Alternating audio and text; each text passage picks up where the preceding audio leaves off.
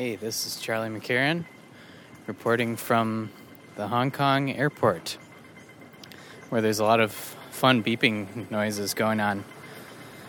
I just am in a little bit of a daze from a 15-hour flight from Los Angeles, and I'm looking out the windows of this airport at beautiful green mountains on one side and the beautiful green ocean on the other side. So I have a short layover here before I continue on with another long flight to Australia. So stay tuned for the Australian edition of Composer Quests.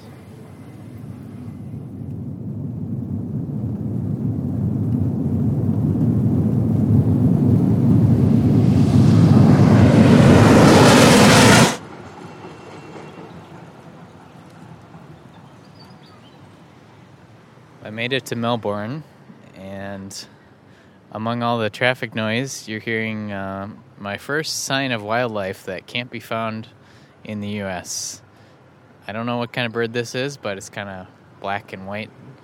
But yeah, I'm on my way to hang out with Martin Kingsley, who's been listening to the podcast, and he's right on the ocean here. So, ooh, there's another bird.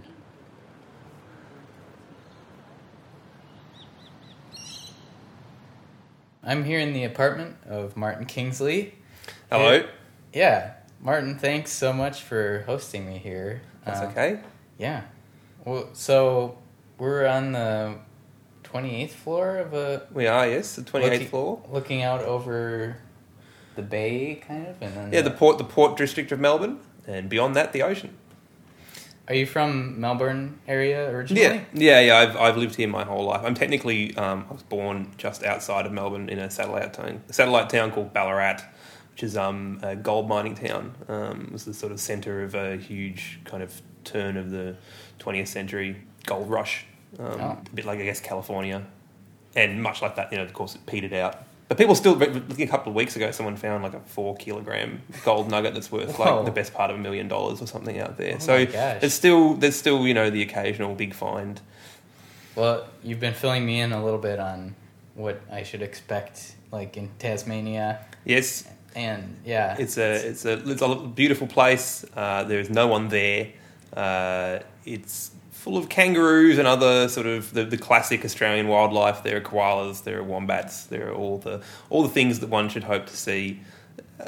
You're going to like an artist colony or something like that, aren't you? Yeah, like artist retreat place. Yeah.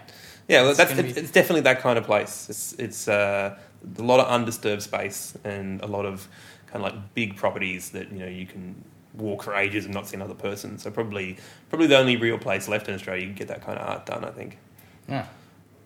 So you work from home mostly. I do. You run an IT business. I do. I've run an IT business for about 5 years now, and before that, about 5 years part-time. And before that, I got a film degree, which I don't actually use.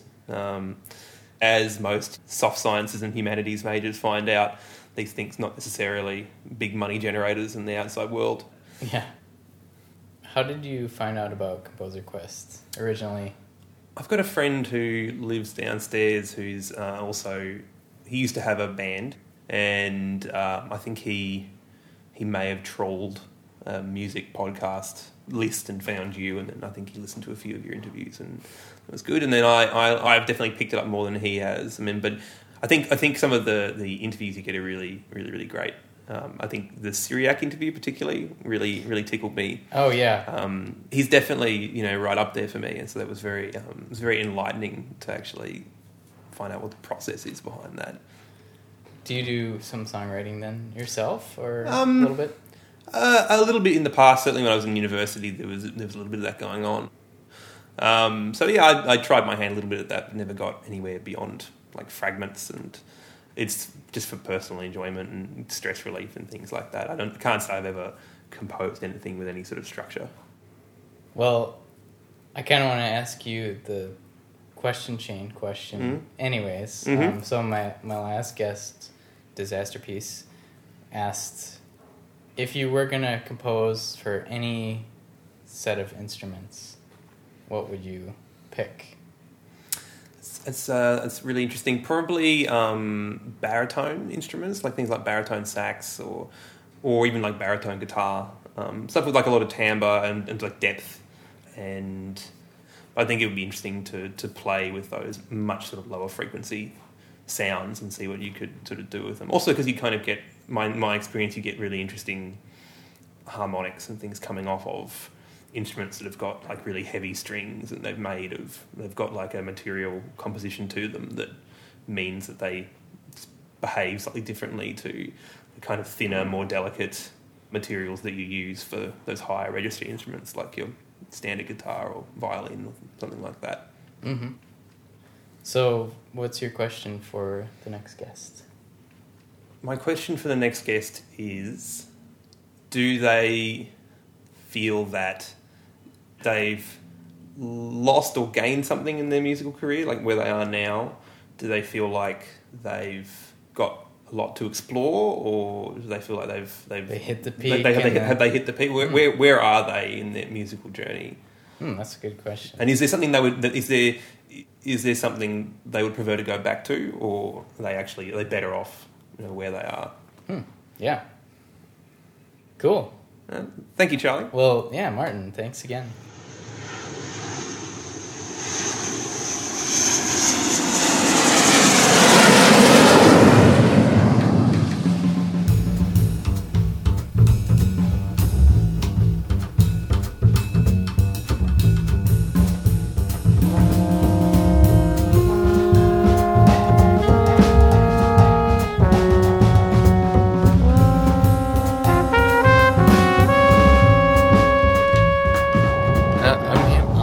Here with Spike Mason and his daughter Sarah.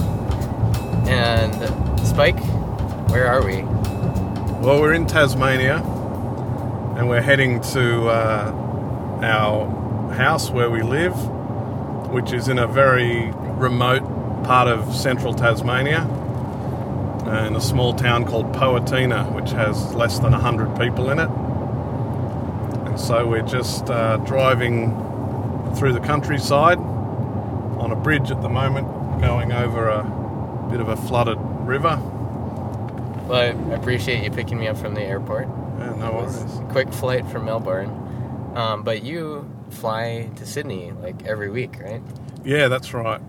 Apart from working as a musician, I also have a 2-day-a-week job teaching at a school. So I'm the head of jazz at a school up in Sydney. So, what was the reason you came out here? Well, when I first met my wife, we, were talking about the sort of things we wanted to do in our lives, and she said she wanted to facilitate sort of artistic and spiritual growth in people and be an artist. And I said, yeah, that sounds pretty good. And this is a long story. Do you want the long story or not? Well, we got a little bit of a drive. All right. Yeah, I can give you the story. It's a bit of a full-on story, though. This is the real reason why we moved here. My wife had been doing a course about what you want to do with your life, and so she did some exercises, writing exercises about becoming an artist. Anyway, she had sort of a dream about this building that was like a donut shape, but a square building that had glass on the inside of it and rooms on the outside of it that surrounded a garden, an internal garden. She sort of felt like that she was going to build this building and support. This was like an actual dream while she was sleeping? Yeah. Oh, yeah. That's cool. When we first met and was going out, she actually drew this thing down on a napkin when we went on our first date and said, I'm going to build this building. And anyway, it all sounded really cool and sort of the sort of thing that I'd like to do too. So we started hanging out, and anyway, what happened was about 10 years after we'd been married or so, some friends of ours moved down to this town in Poatina, and they invited us to come down and lead the music workshops for their summer schools.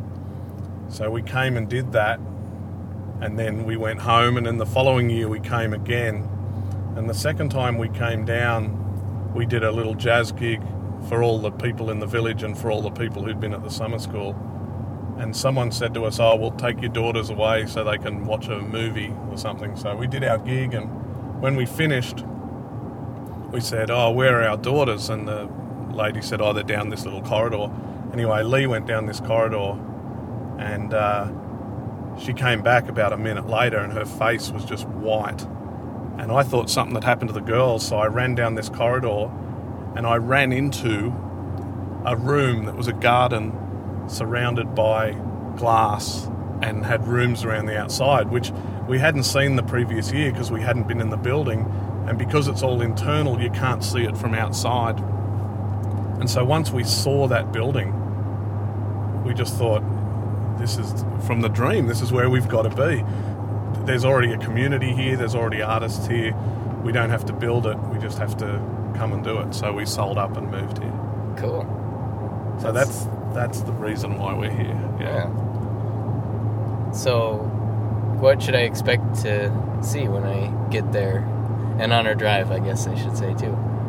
Well, on our drive, we'll be going through lots of beautiful farmland. A lot of the sheep have just had their lambs, so you'll see lots of lambs jumping around and being silly. And then you can see these mountains up ahead. Well, we live a little way up them, so we'll start climbing up into the mountains. And then our town is on a little bluff. It's very small, got less than 50 houses, and it's got an incredible view from it. So, we made it. Oh, yeah. We made it to Poatina Village. We did, we made it. And now we're going to see your daughter Sarah's horse. Yeah. Yeah, she's a lovely horse. Hey. My beautiful girl. Yeah. Okay. Does she want to say hi to the podcast listeners? Do you want to say something, lady? No. No. No. She'll be yawning soon. That's about as close as you'll ever get a horse to that microphone, I would imagine. Just shedding everywhere. That's the sound of a horse. Yeah. Hey, there's Cyril. Hi, mate. Come on, lady. Good girl. What sort of shoes have you got on? Come on. Good to see you come home and stop the rain.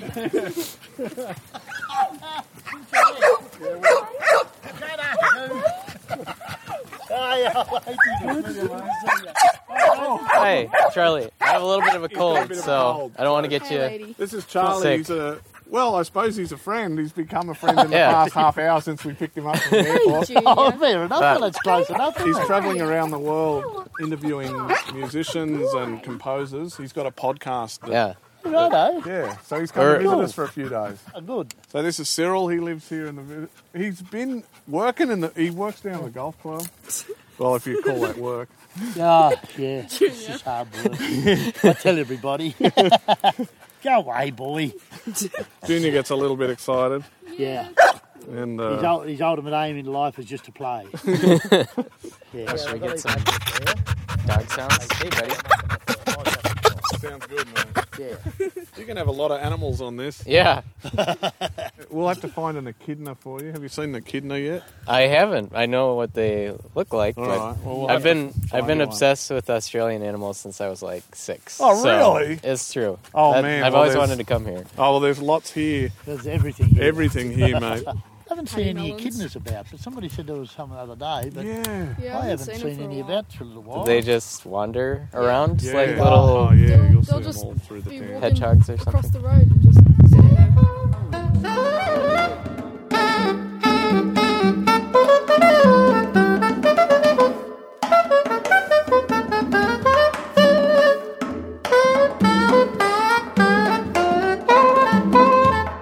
So Spike, we're hanging out in your studio here. Yeah. How much recording do you do in here of yourself? Like, because you play saxophone. Yeah. So I can record here, and I do a fair bit of session work here. So, you know, as long as the birds aren't too noisy. What kind of birds are those?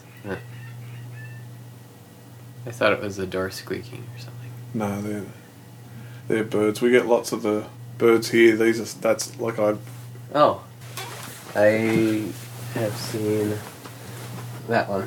Yeah, magpie. We get a lot of these wrens. You know what? It's funny that I'm actually looking at this because there's quite a couple of my pieces of music that are named after birds. Oh, cool. So I've got one named after the wren, and then I've also got one named after the bubuk. The owl. Yeah.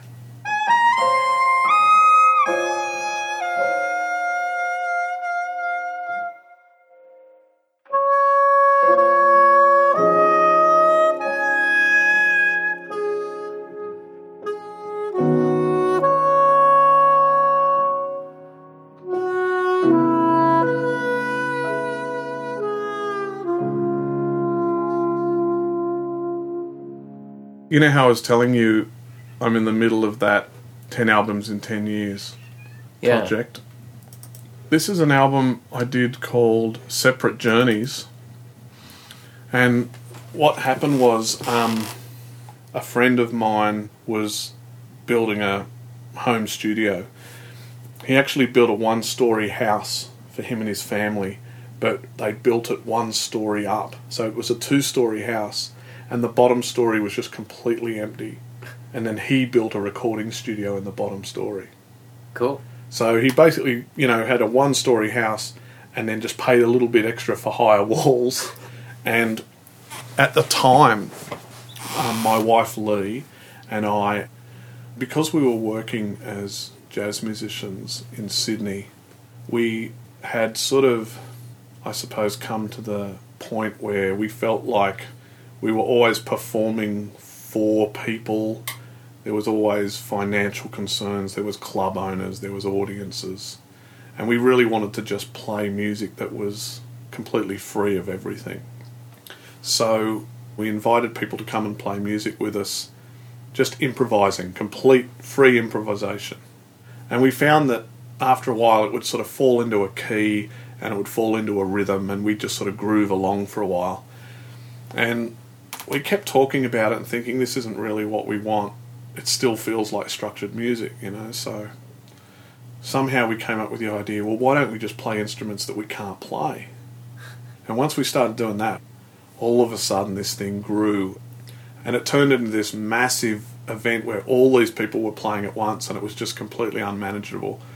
So then someone came up with the idea that we should have a name. So there was one guy that always used to come that called himself Stormgrass, and you'd write the name down and we'd put it in a hat, and then we'd pull out trios or quartets.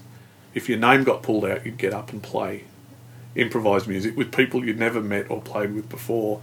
And that really was when it started working, because then there was audience and then there was performers, but the boundaries of that was really blurred. And and then of course, because you couldn't play the instrument, there would be no key, there would be no time.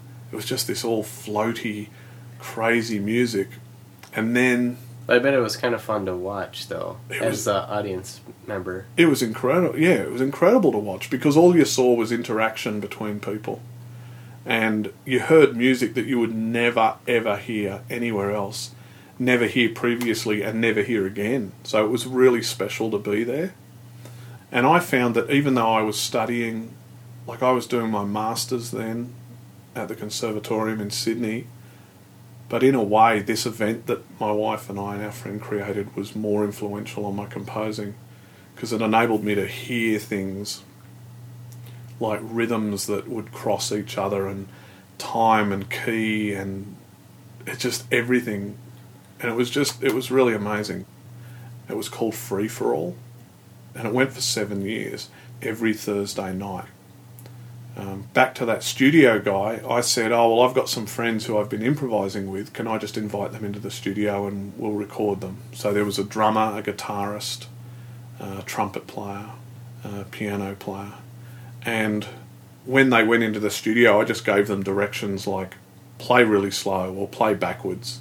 And each of them I'd give different directions to, and they came in on different days, and we recorded about, I'd say, 2 hours of each of them. And when we moved here, I found it all, and it had been like 10 years.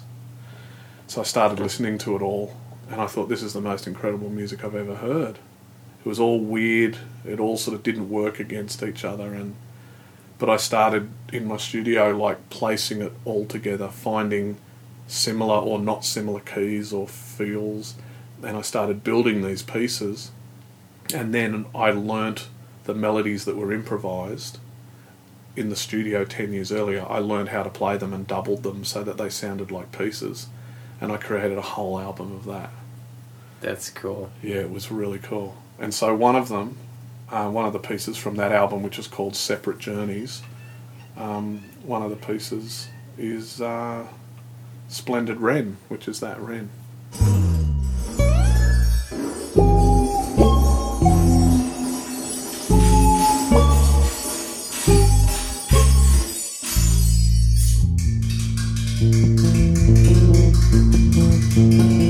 I'll play you another one, which this one like had some chords on the piano that I looped, and then there was a trumpet melody, but it sounded more like a harmony to me, so I created a melody above it on the saxophone.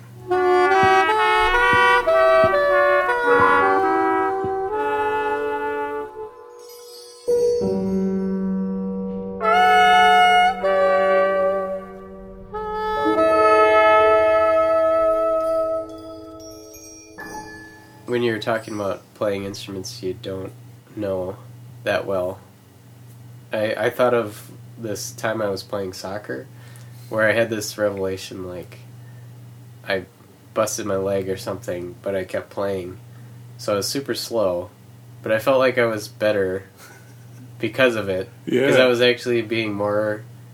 I had to be more tactical and Yeah. look up and see what was going on. Yeah. So I wonder, like, is that kind of like the feeling when you're playing an instrument you don't know? Like you just have to figure out how to be musical with it? And Yeah, you have to rely on all those things that we, learn from an early age of simple melodies, or, do I play the instrument as it's meant to be played? Like, do I try and get the real sound out of it if it's like a trumpet, or do I just go with the sound that I'm getting out of it? What happens if I push this button? So yeah, you become hyper aware of the moment, and it made me feel very comfortable in any situation, not afraid at all of any sort of mistake or wrong note, or because just hearing stuff that was so free every week just eliminated all those preconceived ideas about how it should sound or whatever. Yeah. Yeah. What inspired you to do the 10 albums in 10 years thing? Well, so when we moved here, my wife and I knew that we were going to set up some sort of gallery to showcase our art and other people's art who had a connection with this community. And so it just felt like the time to start my own sort of label. I just thought, I think I'll start doing that thing that's so easy now, where you can start a label, start releasing your own music, sell it from a centralised place. And then I thought, if I say on my website and to people I know, I'll do an album a year for 10 years, then hopefully that'll happen. Yeah. So it's been really good, because each of the albums I've done have been really different. The first one, I have a really good friend who's a poet, and he challenged me to do an album of songs, because I mainly do instrumental music. I just love that, the mystery of not knowing what a piece of music's about, and that each person can interpret it their own way. So he challenged me to do an album of songs, and I thought, I don't know. And then he introduced me to the German poet Rilke, Rainer Maria Rilke. So I started reading his poems, and then I came across a selection of poems from a book of his called The Book of Hours. The subtitle of them is Love Poems to God, but they're not like any prayer or any sort of thing you've ever read before. They really just touch on the whole this thing of mystery again. Is there a creator? What's he like? Or what is this thing of life that we find ourselves in, So that felt really cool to me. So I set a group of those poems to music. If I had grown in some generous place, if my house had opened in ease, I would make you a lavish banquet. My hands wouldn't clutch at you like this, so needy and tight. It took a really long time. Like, it took 8 years for me to, once I started the project to once I'd finished it and recorded it. Wow. And so that was the first album I released on that new label. And once I'd done that, it was really, really exciting. Yeah. Yeah. And the one that you just crowdfunded, Yeah, that's this year's album. that's right. Yeah. What's the name of it? It's called A Moment in Time because it's 4 different people from different parts of the world. There was this moment in time where we were all going to be in the same city. So we wrote 2 tunes each and came prepared for a rehearsal, and then the next day in the studio and recorded that album. Yeah. What's your favorite one that you wrote? Because you wrote 2. Yeah, I wrote 2. I'll tell you a funny story about this one. This one's called Selçuk, which is a city in Turkey. Myself and the trumpet player were on tour in Turkey in about 2000, and I'd written this tune about one of the towns. It's called Selçuk, and I had this sort of imagery and this sound of what a Turkish piece of music would sound like. And I've got a couple of albums that I bought when I was over there, and I was listening to those and I was writing this melody, and I thought, this sounds, I think this is pretty Turkish. And the fact that there's no chords, a lot of that Eastern music, they play in unison, they create sort of forward motion and harmony through melody rather than, chords and, melody and stuff. So anyway, we recorded the album, and a few weeks before I launched it, I was up in Sydney, and I was at a gig a friend invited me to, of this girl who'd come from Turkey. She was a piano player, and I was talking to her, and I mentioned Selçuk, and she said, "Oh, yeah, I know that town." And I said, "Oh, I've written a tune called Selçuk, And she said, "Oh, really?" I said, "Yeah, it's got all these Turkish influences." And so she said, "Sing it to me." So I sang her the tune, and she said, "That doesn't sound Turkish." I thought, oh, okay. Well, At least you made something out of it. Yeah, sounds Turkish to me.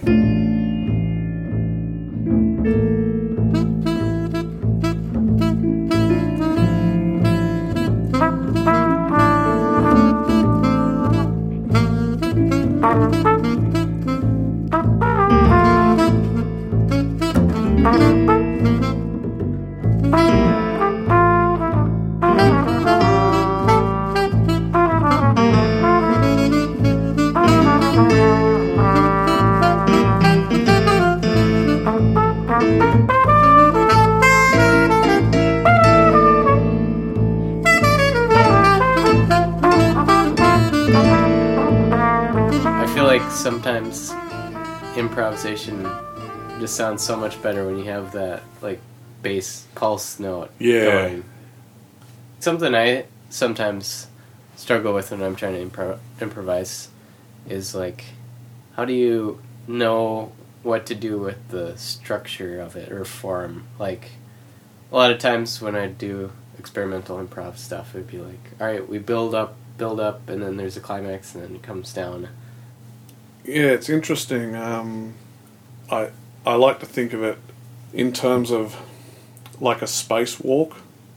If you're the guy up in space doing that thing where you're outside of the spaceship and up in the atmosphere and floating around, you can basically go wherever you want, but you've got that cord that connects you to the ship, the mothership. And if you don't have that, you just float off, right? But if you have that, all you need is that one connection, and then you have the ability to float anywhere around it. I often think of it also like a hovercraft, like when you see a hovercraft, it can go any direction, sort of spin and turn and twist, but it needs the ground underneath it for that relationship to happen. So like I often think that form is like a thing that once you start a piece of music, it just starts, and you count it off, and then off it goes. And then the way you relate to it is that you can drop in and out of it whenever you like. And as long as you're playing, especially with other jazz musicians who know what that form is, then they can also just drop in and out whenever they want. So yeah, I think about that a lot, and it really sort of directs and influences the way I play. So, like, when you're doing, like, a jazz form, is it always in your mind, like, who is going to be soloing next? Or how do you, like, tell that without talking? I think organically you sort of feel what's going to happen. You're just listening to each other, and at different points in the song, someone will take a dominant role, and then your role becomes more supportive. And I think, like any conversation, sometimes you're individually speaking, sometimes you speak over someone else, sometimes there's a bit of confusion about what you're actually talking about. Like sometimes you're having a conversation with someone and it takes a while to get what they're saying. Mm-hmm. But then other times you're right in there. You know exactly what they mean. And so all that happens, I think, in any jazz performance at any time. So is your musical personality like your regular life personality, do you think? One of the things I notice about a lot of my music is that it's often slow and meditative. But, if I'm interacting with my kids, I'm sort of often the more up and humorous sort of person. So I think too, to be honest, like, I think to be a true improviser, like to the level that I'm trying to attain to get to, which is that each time I play something original. I'm not relying on learnt things. That process for me doesn't happen at quick tempos. I just can't compute quickly enough an idea that comes into my head, into my fingers. But at a slow tempo, I'm able to get a much larger percentage of that melody that comes to me. Yeah. So, what's your album going to be for next year? Do you know? Yeah, it's totally different. A friend of mine who lives in the village, who's a poet, she wrote a poem about discovering, like walking out of your front door and discovering that you could fly, that you could float up into the air and move above the houses. It was just this beautiful poem, and once I read it, I thought, oh, that's what I'm going to do. I'm going to write all the music about that. And I like to put pretty strict restrictions around my composing, because then it allows me to not get too broad, but to have a theme and then to find a way through. It's like it's almost like solving a puzzle. How am I going to do this? And the rule I had for this particular album was that I wasn't going to, even though it's for all these instruments with all these ranges, flute and strings and oboe and clarinet and bassoon and piano, and I thought I'm going to write it all without ever touching an instrument. I'm just going to do it all from my head and write it out. And then I got this job in Sydney where for 3 hours a week I'm up at 35,000 feet. I don't have an instrument, I've got a computer. I thought I'll write it all up in the air. It's called flying, it's about flying. I'm going to write it while I'm flying. And the plan is to record and do concerts in the second half of next year. That's cool. So, yeah. Concerts on airplanes exclusively. Yeah. That would be great, yeah. That's really cool. How do you think being on the plane influenced how you're writing? Well, the first thing you have is you have completely uninterrupted time. I just have my, noise-cancelling headphones and my laptop. I'll try and get on the plane first or second, or, the first couple of people, and then I'll just start composing until they turn me to turn it off. So, because we have to take off, and then as soon as the bell goes ding, I'm back into it. It's such a pattern that I'm into, and I'm writing. It's so much harder than writing jazz, because you can just write a form and a melody, and this is sort of where we're going to go. But with all these classical instruments, I have to write every single note, and it's an hour's worth of music, so it's just the biggest thing I've ever done. the plan is to get it out next year. If it's not finished, I'll do something else, but because it's so huge. You could do the sounds of birds and pointing. Yeah, that's The right. album. Then just add a little bit of a ambient undertone. I do have some backup albums that if I need to, I can just, I've got another one sitting there that's ready to go that if I need to release that, I can get myself out of trouble. That's cool. I was thinking about doing like an orchestra piece and trying to think of it all in my head because I do feel like once I start entering it into the notation software, Yeah. you just want to keep playing it back to remember it, Yeah. but then you just get kind of stuck. Or I do anyways. So. But I suppose like if you're thinking of them in your head too, they're just bound to be more natural for the players. Yeah, well, that's the other thing too. So you can see here I've got the Samuel Adler, the study of orchestration. I've been working through that because, each instrument has its strengths and weaknesses, and the sound quality changes in different octaves. And I mean, man, the whole orchestration thing is crazy. Just the way you can, say if you've got a 4-note chord, you can have, like, say you're just dealing with woodwinds, you can have a flute, an oboe, a clarinet and a bassoon like that, and that'll sound pretty natural. But of course those 4 notes can possibly go to the other instruments, and so you'll have different tone colours on top and mixing, and then the strengths of where those notes might be on that particular instrument will bring out a different tone colour.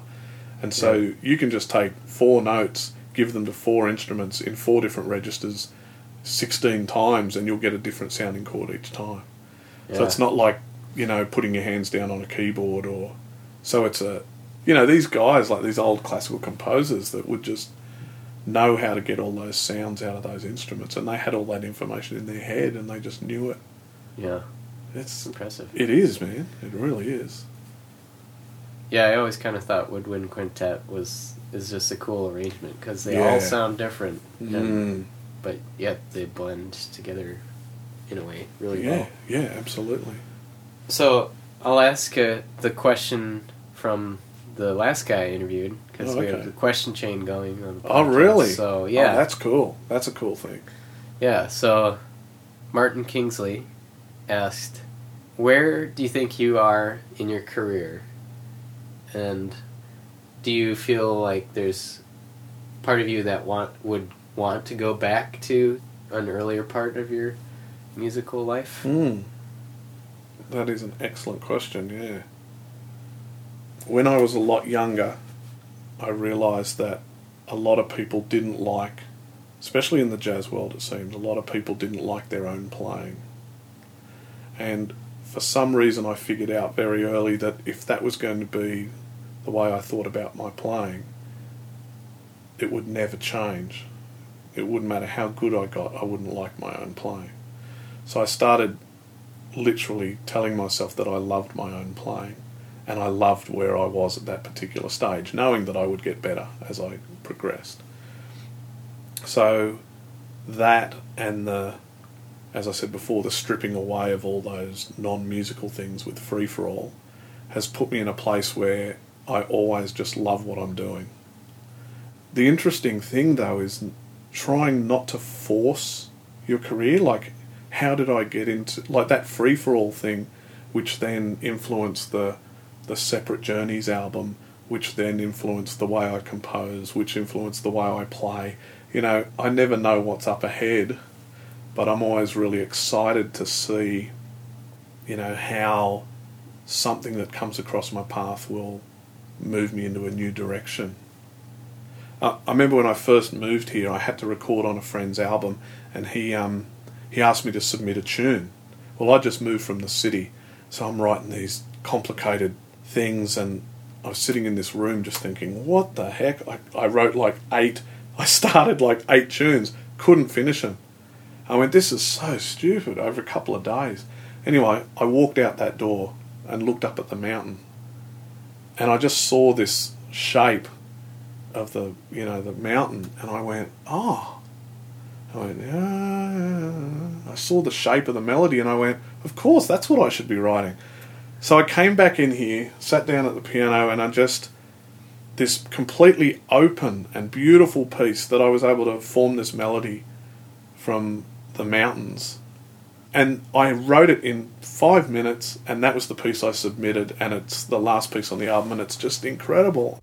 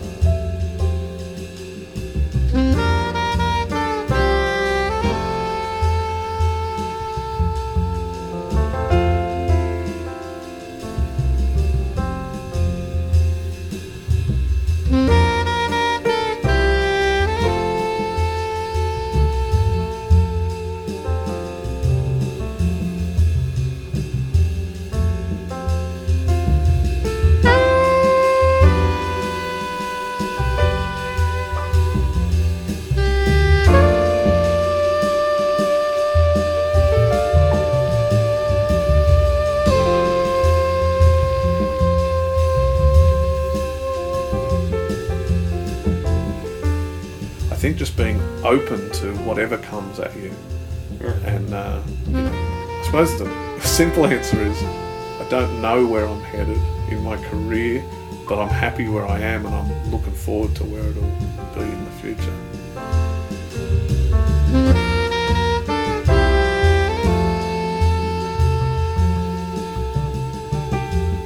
So I'm thinking that for your question for the next guest, what if we make it a question for your wife, Lee? Wow. Because she's a songwriter. Yeah. And something you've never asked her. You've probably asked her a lot of things. I've asked her a lot of things. Wow. I can sit with that for a while and figure out that question, do you think? Yeah. I'll have to sit with that. Do you want to hear one of her songs? Sure. She's heavy, man. She's a heavy musician. Totally different. It's funny how we've ended up in a similar place, because she's come from a totally different background. She's one of the most... the fact that I'm married to her and I love her has got a lot to do with it, I suppose, but she's a gifted musician and maybe a lot more intuitive than I am, or she's just come at it a different way, but man, she's a heavy musician, man. She's heavy. I'll play you one of her songs from her album, the latest album. The thing that freaks me out about this song is it's a song, right? Singing, words, lovely. She leaves so much space in it, so much time to consider, the lyrics. Anyway, it's just like my wife, but anyway, here we go.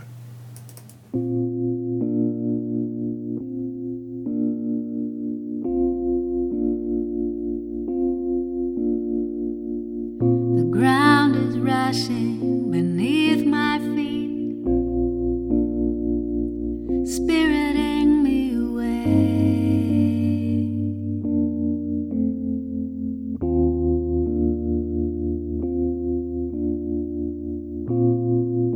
Even night is retreating as I begin a new day.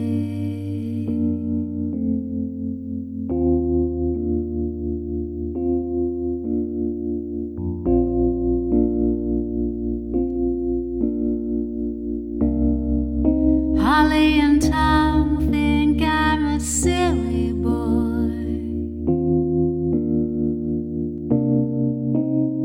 and want me to go home. Yesterday, home was where you are.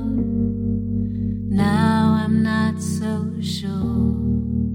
I should be flying into your arms, but she's driving me away.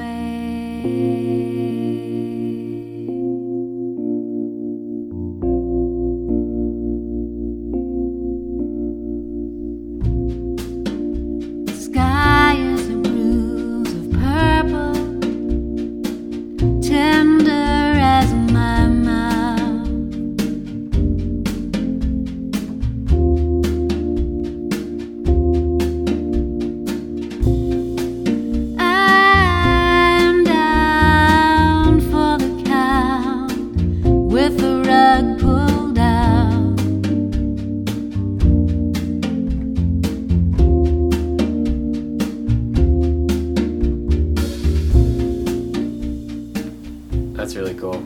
Yeah. It reminds me of like Leonard Cohen vibe for some reason. Yeah, wow. I'm guessing like some of the songs she's written are about you and maybe your family, maybe? Or- Yeah, I was just thinking that actually. This album's called Home is Where the Art Is. And Lee wrote these songs while contemplating the concept of being an artist and then having a family. And I often think of Lee like, you hear the stories of like the Beatles. Lennon and McCartney apparently could just write songs about anything. And George Harrison always struggled with that because he had to write songs about things that had happened to him. It was the only way he could write a song. And so I always think Lee's like that. She writes songs about things that have happened to her or people she knows. She doesn't just make songs up, Yeah. So... Is that tough sometimes? Like, for her to... I mean, this would be a question for her, too. Yeah. But, like, I wonder if, like... Sometimes I've thought about writing songs, but, I don't want to offend people. Yeah. If they might take it the wrong way, or... I don't know.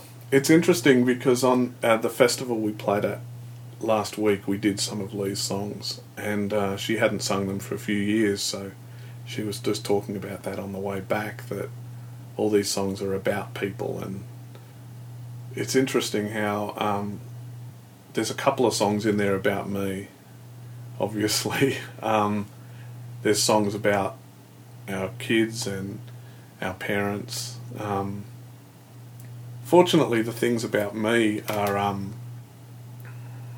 I think, there's a particular song and a particular verse that I think are the nicest words anyone has ever said about me in my life. And so it's really, sometimes I can just remind myself of that, if things are difficult or whatever, because she's got a really beautiful way of putting words together. And it feels really... great when someone does that for you. And there's a particular line in another song that's, I think, around the time when we were sort of getting together, and it's a really poignant line that really has just made a lot of sense through our entire relationship. So, what's that line? It's talking about when we used to live in Sydney. She was wondering whether we should get married or not. And I remember the day, because there was, there's always difficulties in a relationship, I suppose, in figuring out whether two people should be together. But the line was, find a ring among the stones, perfect fit, but it's sharp and jagged, won't be an easy, smooth ride home. And she was questioning whether to marry me or not. And while she was questioning that, she found a piece of copper pipe on the ground that was in the shape of a ring. And she put it on her finger and it fit perfectly, but it was cut off some pipe. And so it was all sharp and jagged. So she felt like, I should probably be with this guy, but it may not be easy all the time. Which is, I suppose, true of any relationship. But it was nice for her to feel that was something that was a sign or something to step into the relationship. And I often think of that because, man, being married and staying married is hard for any couple these days, I think. And we are an absolute perfect fit.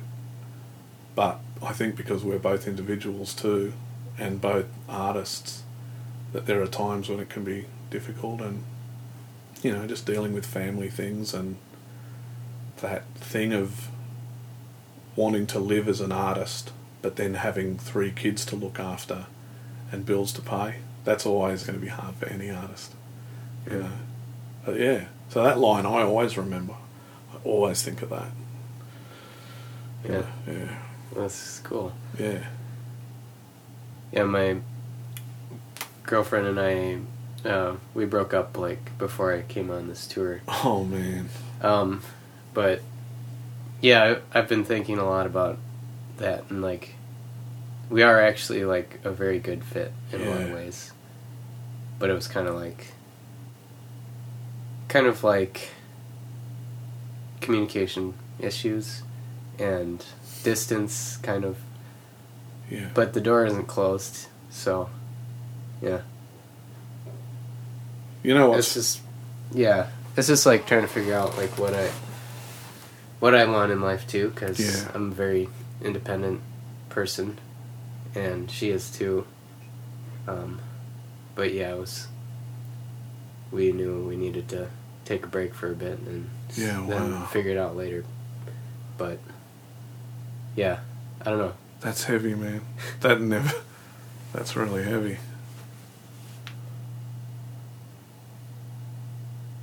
But yeah, were you gonna say something? I was just going to say,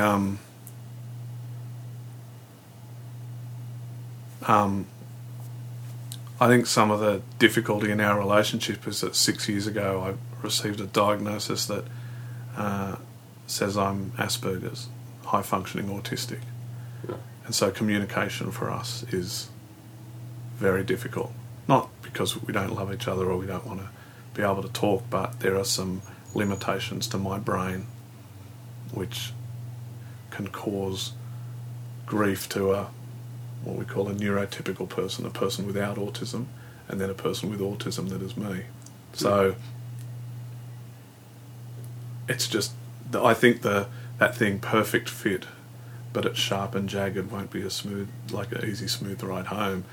We know that we're meant to be together, but it's hard because I've got autism. And it's incredibly difficult for us to, not all the time. In fact, when we're playing music, it's the most incredible thing in the world, and that's why we do it so much. We feel a total connection there. But then often when we're just trying to speak to each other, my brain doesn't allow that to happen completely naturally, and it's quite frustrating for both of us. So yeah, you know. I wouldn't have guessed that, meeting you, actually. Well, yeah. So autistic people have what's called a special interest, and when they're in that zone, they can be perceived as pretty normal. So music and improvised music is mine. So when I'm talking about that, when I'm doing that, when I'm at work at my job in Sydney, I feel completely free. I feel a complete flow in all parts of my body. But when I move from that into domestic life or filling out forms or interacting with other people in other contexts, I'm a complete write-off. And I don't think you've seen me in that yet. So, you know, Sure. yeah, it's very strange. Yeah. Did you happen to listen to my episode with Torley?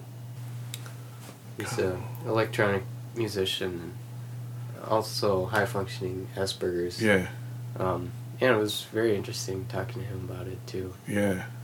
I possibly have. I've listened to a lot of them and I just can't recall. I've listened to a lot in the past 6 years. I've listened to just about everything I can on autism as well. So for me to single something out would be difficult, but it's Is certainly... it helpful for you to, like, listen to stuff about it? Or? Oh, man. I don't know, yes and no. You know? Sometimes, like, there are some things that I'm just never going to be able to get. I'm just never going to be able to get them. So that's a bit frustrating. But there are some absolute benefits to it. The single-focused brain that I have that enables me to do 10 albums in 10 years and not falter with it at all. My dedication to practice, my dedication to composing and writing and just developing those things that I'm like working at the highest level in Sydney, teaching improvisation and jazz to kids and students and you know, fortunately I'm in a family that, you know, really loves me, like our middle daughter who you've met, Sarah, she's also Aspie, so you know, we have a real special connection. And I think the difficult thing is hearing that there are some things that I'm just not going to be able to change, and that's a little bit confronting to think that even as I get older there are some things I'm going to be doing at an infant's level in a way, that I'm just not going to be able to build the skills that I need to overcome those. Like you know. what kind of things is that?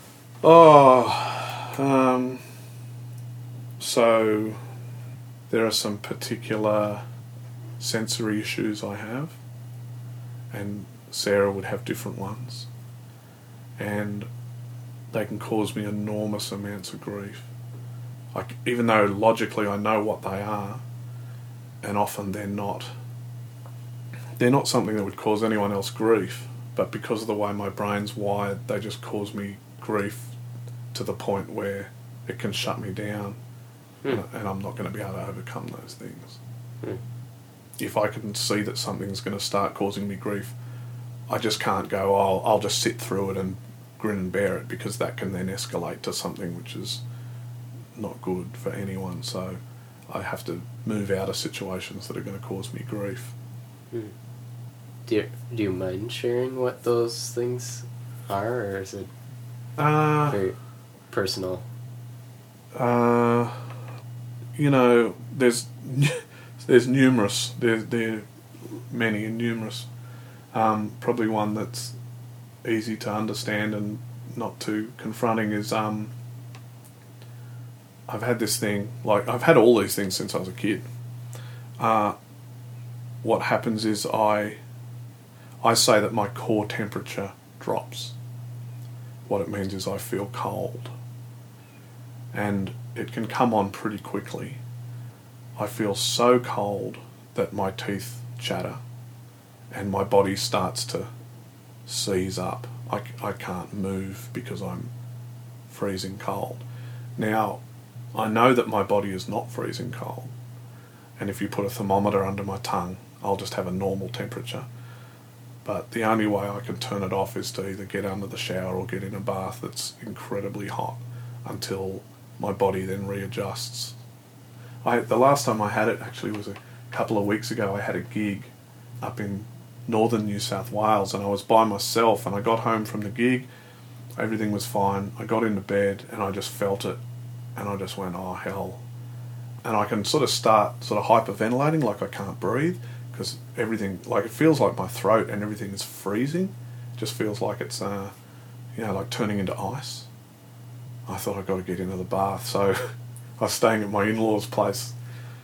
So I basically had to drag myself out of bed, try and get myself across the carpet into the bathroom and turn the taps on with these frozen hands, all the time knowing in my mind, this isn't real. I'm not actually going to freeze or die, but there's no way I can turn it off. So yeah, that's one of them. One of a large handful of them. No. But that's a nice, easy one. That doesn't cause anyone else grief, really. That's just something I have to deal with and always have. Is music kind of like a help to you when those things are happening, or does it? Sometimes if it goes too far, like if my brain, goes over the edge, then nothing can really bring me back. But if I'm getting feelings like something's going to happen, I can come in here. Like, it's great that I've got a space like this, even in our house. And in fact, when we were looking at houses in this village, that was an absolute no-brainer that I needed a space, But it's funny, like, I don't know why I'm thinking of this in context of the question, but when I go to Sydney, I stay with my father. And my mother passed away last year, so I get to spend a lot of time with him now. And it's really great for both of us. But we were going for a swim the other day, and he said to me, I figured something out about you, Spike. I don't think English is your first language. He said, I think music is your first language, and English is your second language. And I just thought, wow, that's a heavy thing for my father to say, But I thought, yeah, that's right. Because I have so many difficulties communicating outside of the musical realm.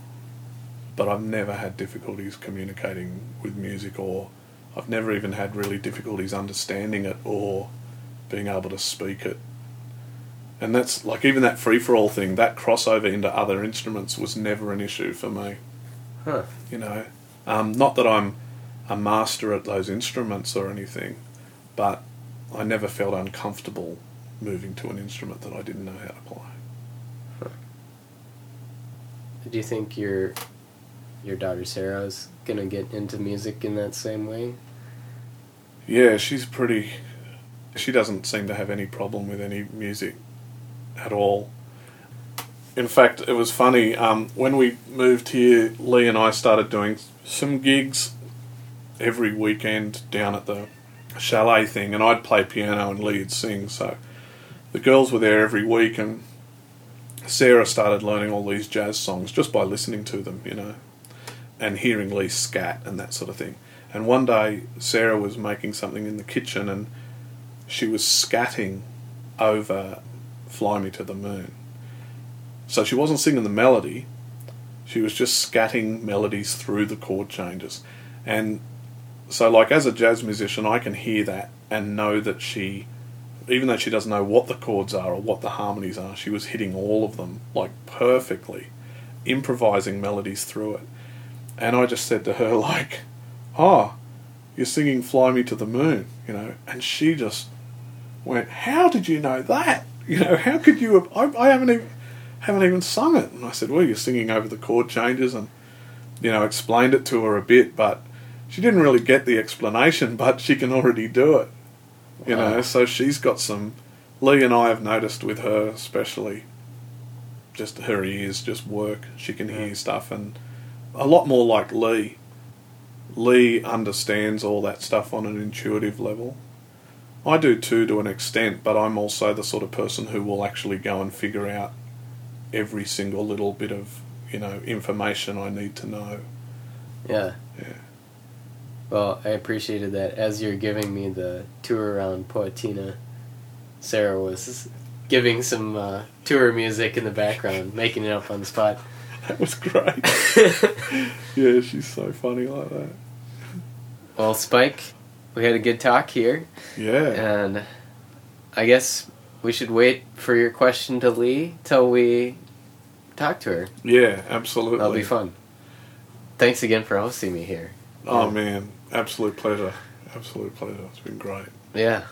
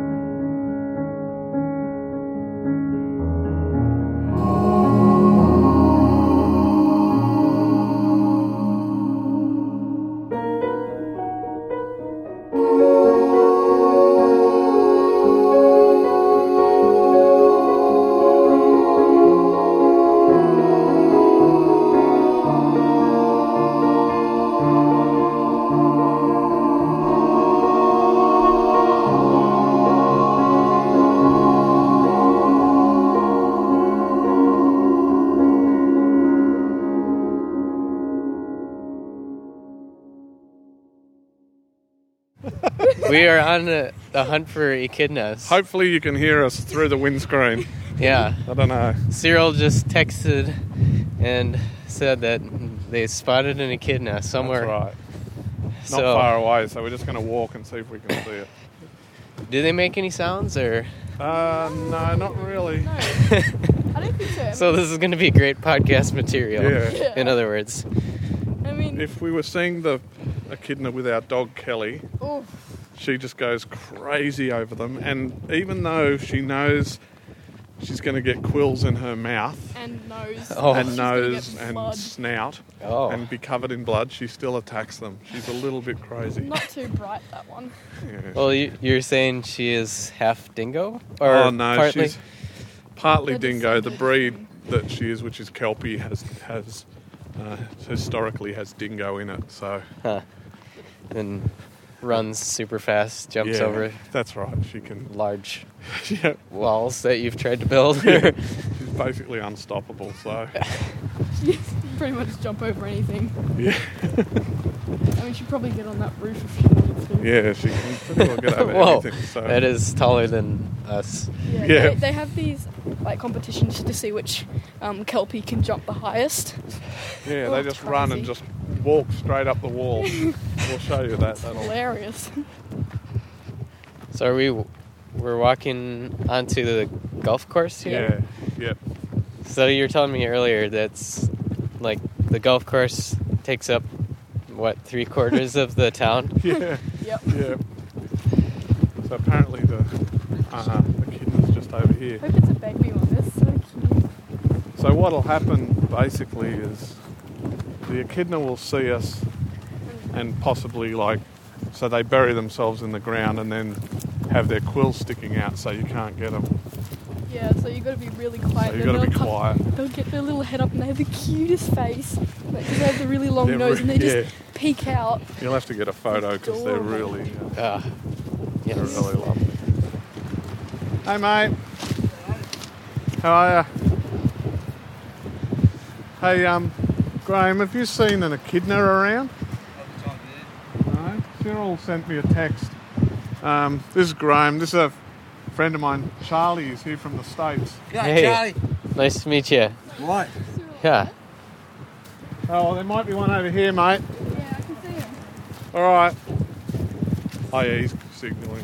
Well, there you go, man. You're going to actually have an echidna sighting, Oh, which for this time of year is pretty rare. Is that one over there, or is that a? That could you be think one it's there. an echidna, and then Yeah. it's oh, Yeah, right. So that looks like an echidna. but it might be a rock. It is. It is? Yep, Oh boy. it is. Oh boy. Oh, is it or isn't it? It isn't.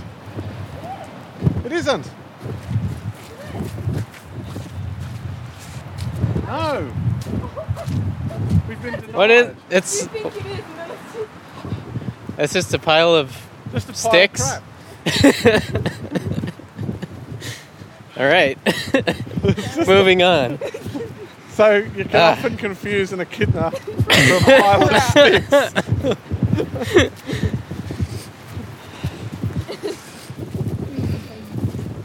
oh, it's a light one. Oh, it's really cute. Oh, wow, Oh. it's an albino. Whoa. That's rare as anything, man. Whoa. Wow. Oh. It's not albino. Oh, no, it's not albino. So we'll sort of have to... Junior. Junior. Oh. So We'll he's have to sort of- digging, Yeah. digging in the yeah, ground. digging into the ground. So we will have To to... protect themselves and Yeah, we'll stand over here for a bit. It'll come out. That's so cool. You'll see when it goes to come in, like it's going to keep digging itself in. But eventually it will come out. And then Cool. it'll poke its little head up. And you'll see its Oh. head and its little snout. This is exciting. Yeah. I haven't ever seen an echidna. I don't think even in a zoo. No?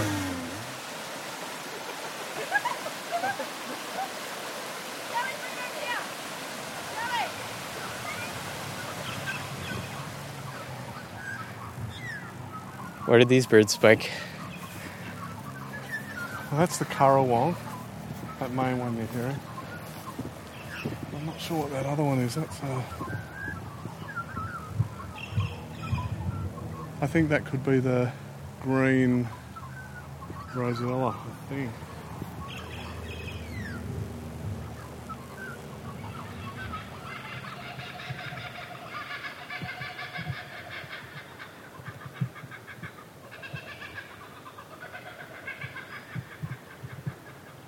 That's what kookaburras sound like.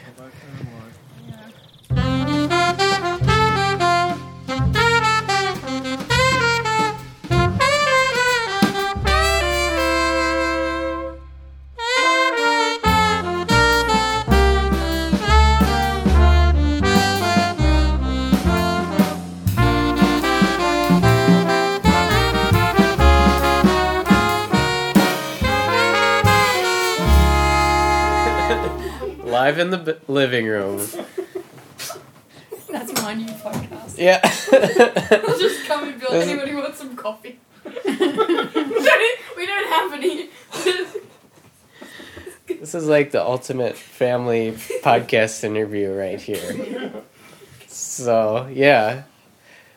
Lee, it's about time that we interview you, because I talked to Spike for quite a while this afternoon, and he played me one of your songs, and it was really beautiful.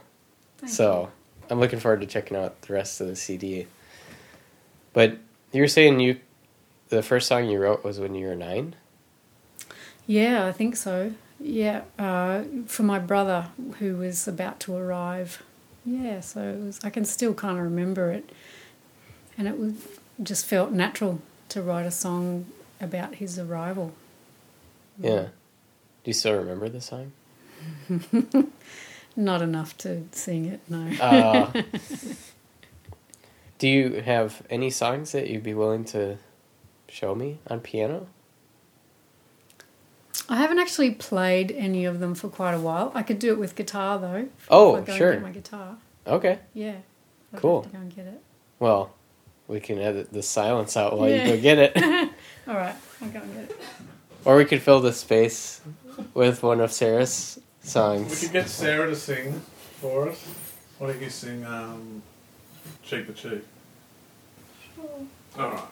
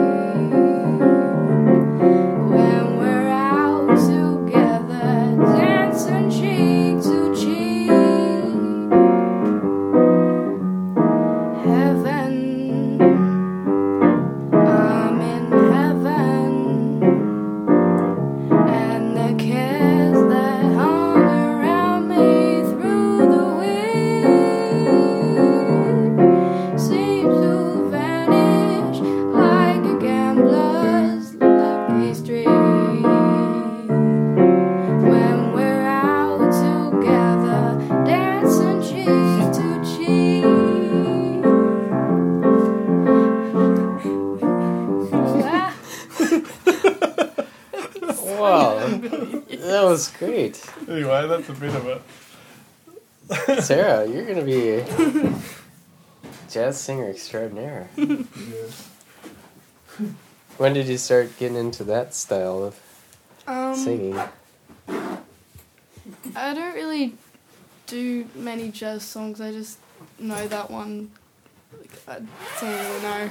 I think she's had to listen to it every week for 2 years. It's true.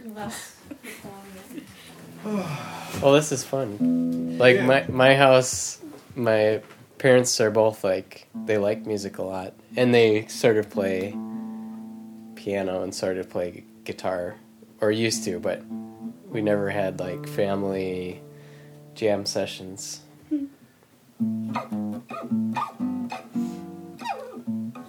Oh well, give it a go. So I played it for a very long bit. Give it a go, you mug.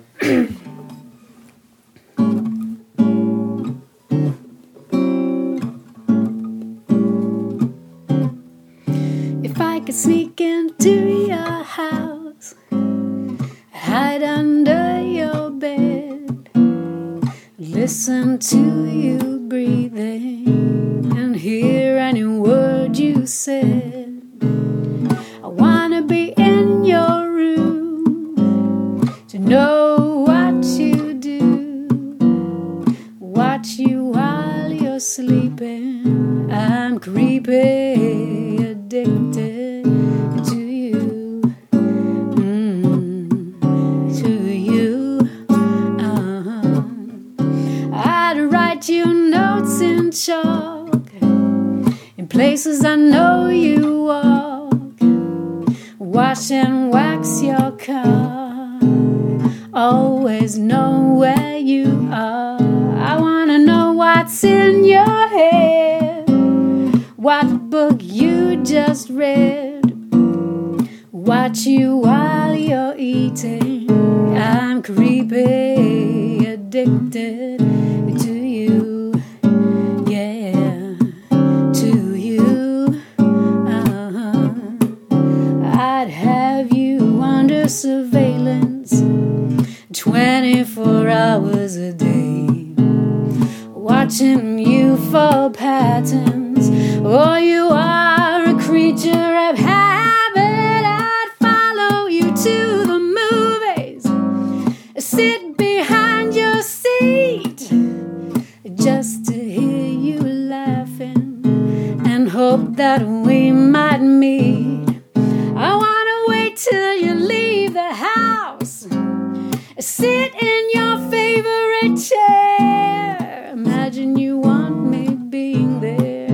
I'm creepy, addicted to you, to you. I'm addicted to you, baby, and I can't help myself. Addicted to you, baby, like a can off the shelf. Addicted to you, baby, not ashamed to say I'm addicted to you, baby, in every way. Addicted to you, baby, can't forget your face. I'm addicted to you, baby, get a can of mace. I'm addicted to you, baby, we could be a success. I'm addicted to you, baby, and I've got your address.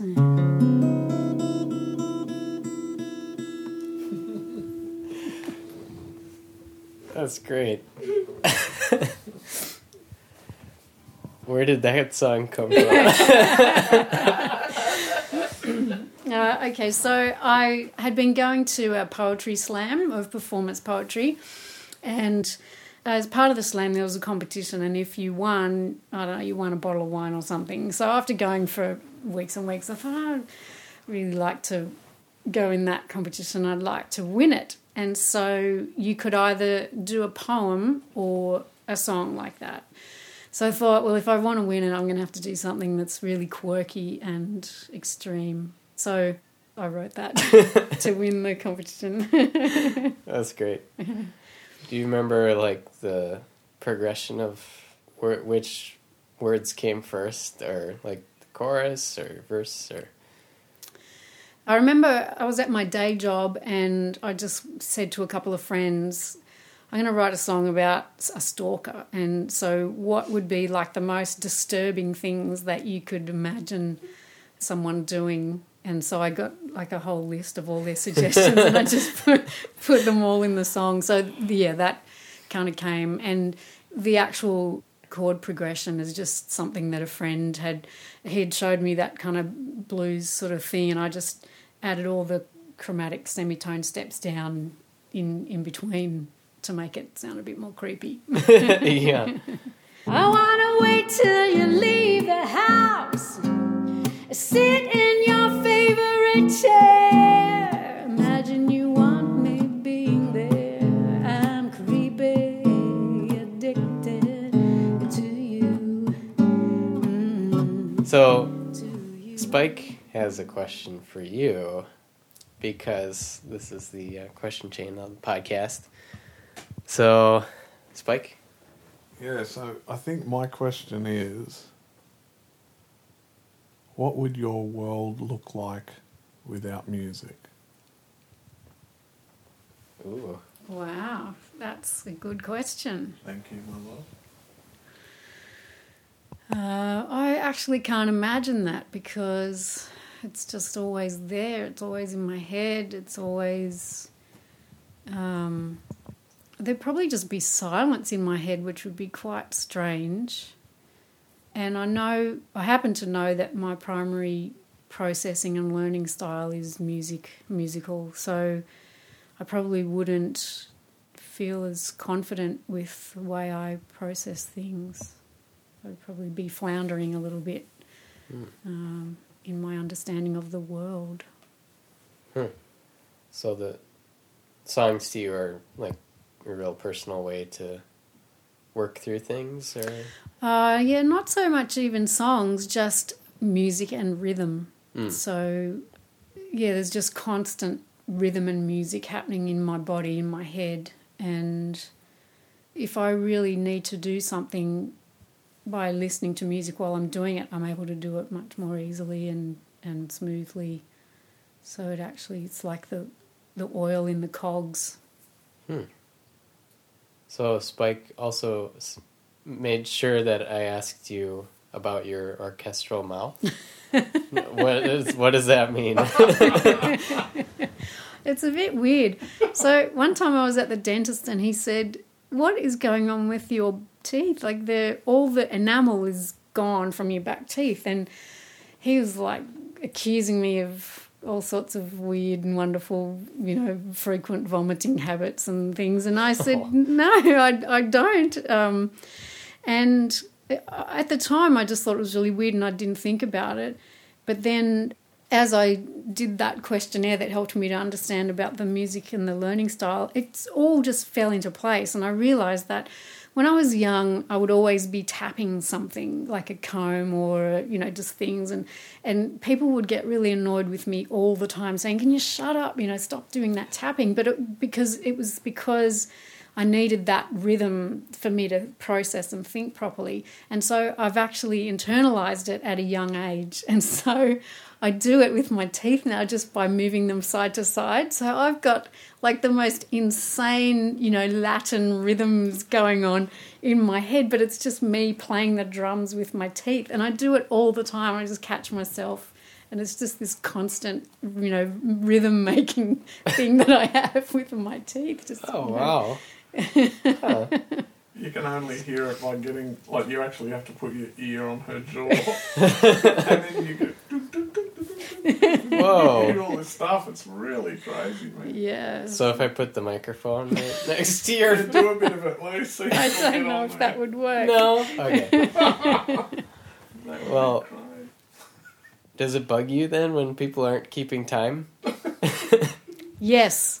And remember when we were talking about podcasts, the one for the Freakonomics Radio, there's a guy drumming and it's just slightly sort of out of time and I have to listen to it over and over again because it's at the beginning. And I'm like, I want to get in there and just play that so that it's in time. It's only slightly out. Sure. So we were talking a little bit about what possessed you guys to come here to a remote part of Tasmania from Sydney, and you had lived a lot of places in the world, it sounds like, too. So from your point of view, like, what drove you to come here? I guess I had actually, seen in my imagining that I would end up in a place like this. And then when, in that kind of spooky kind of way, when it became apparent that this is what I had seen all those years ago, it just felt like I better just do what the universe has been guiding me towards doing. Because if you make a decision to go against the trajectory that you sort of meant to be on, maybe that just causes a whole lot of grief for your life. So yeah, just sort of thought, okay, well, this is where we're meant to be. And I didn't really understand all the things that were going to be good about it. But once we got here and I saw how it made a difference to our creative lives, Spike's composing, my singing, all the things for our family, for the girls, then it really confirmed it that it was the right place to be. Yeah. We were also talking about how, like, making music was out of your life for maybe, like, 5 years or so. Yeah. Yeah.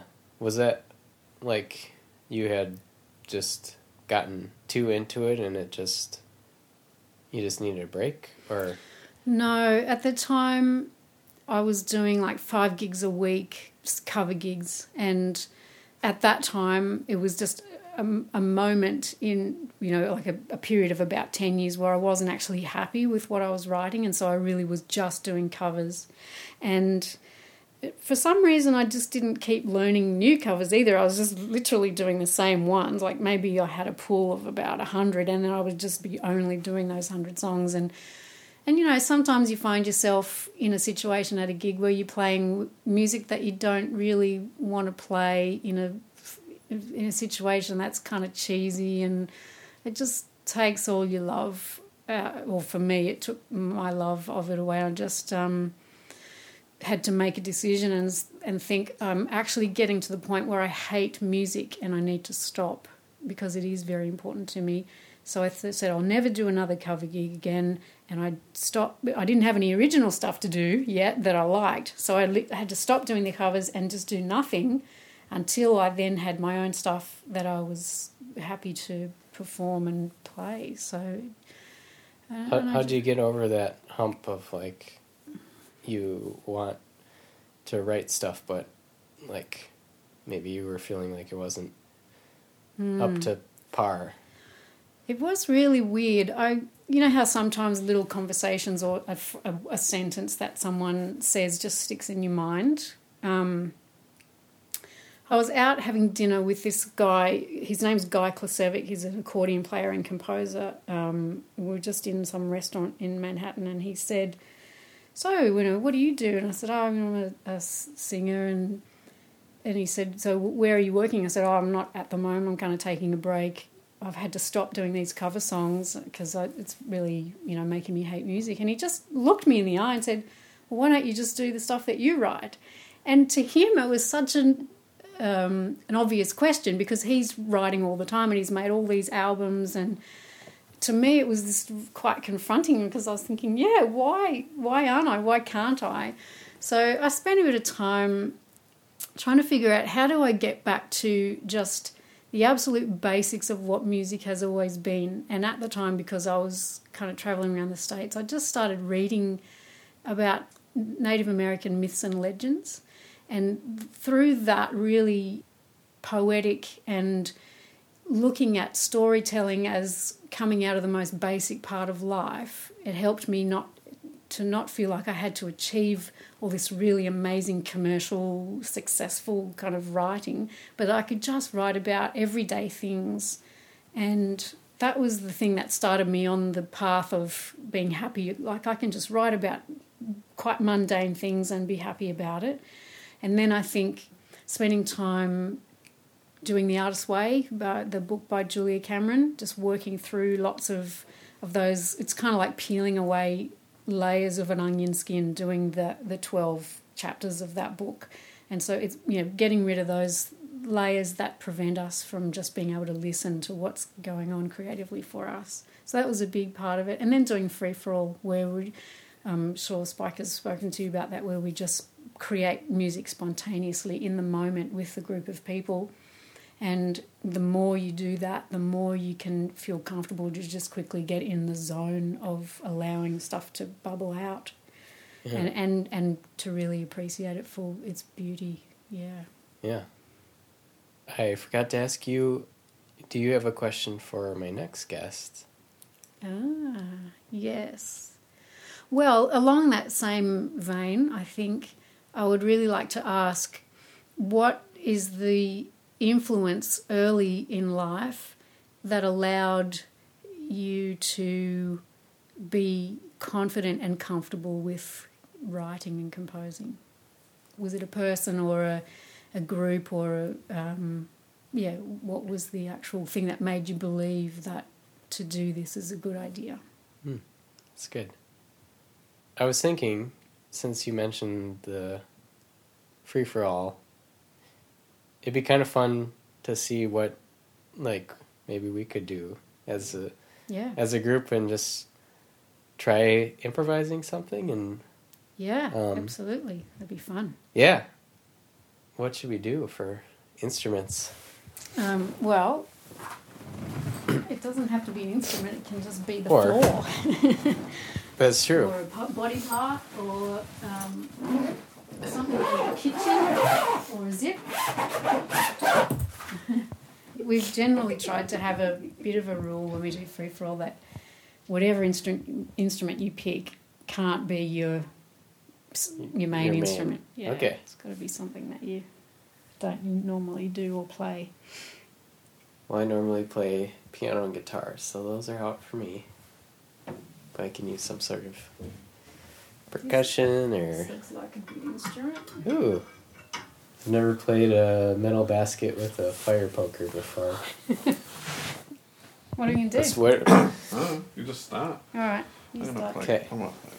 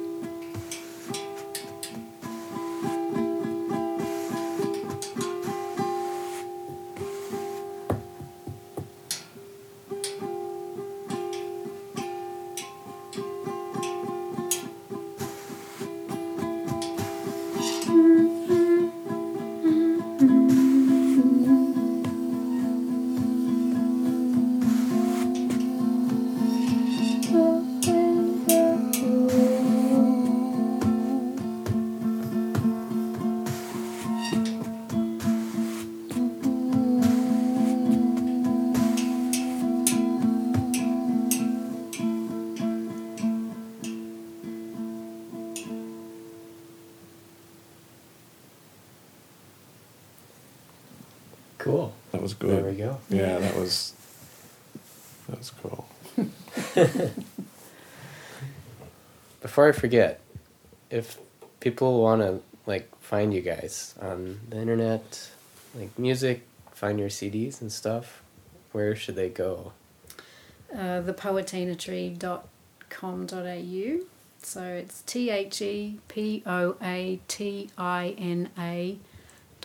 thepoatina.com.au, and that's our gallery, and we sell all the CDs on there. And of course there's spikemason.com. Yeah. And my creativity project is just thepoatinatree.wordpress.com. Yeah. We didn't really touch on that at all, but I'm curious, you were telling me a little bit about this video series you're doing. Yeah, what's the idea there? Yeah, it's a blog with some videos and some blog posts, and I'm doing an experiment on myself where I am putting into place in a very holistic way the things in my life that I need to be able to get the creative ideas out of my head and onto paper.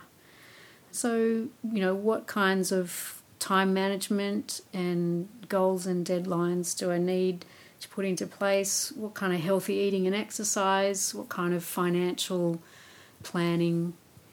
What are all of those things that I need to put into place so that I can carve out some time every week to create? Cool. Well, guys, it's been really fun staying with you so far, and looking forward to hanging out for a few more days. So, Yeah. Absolutely. yeah.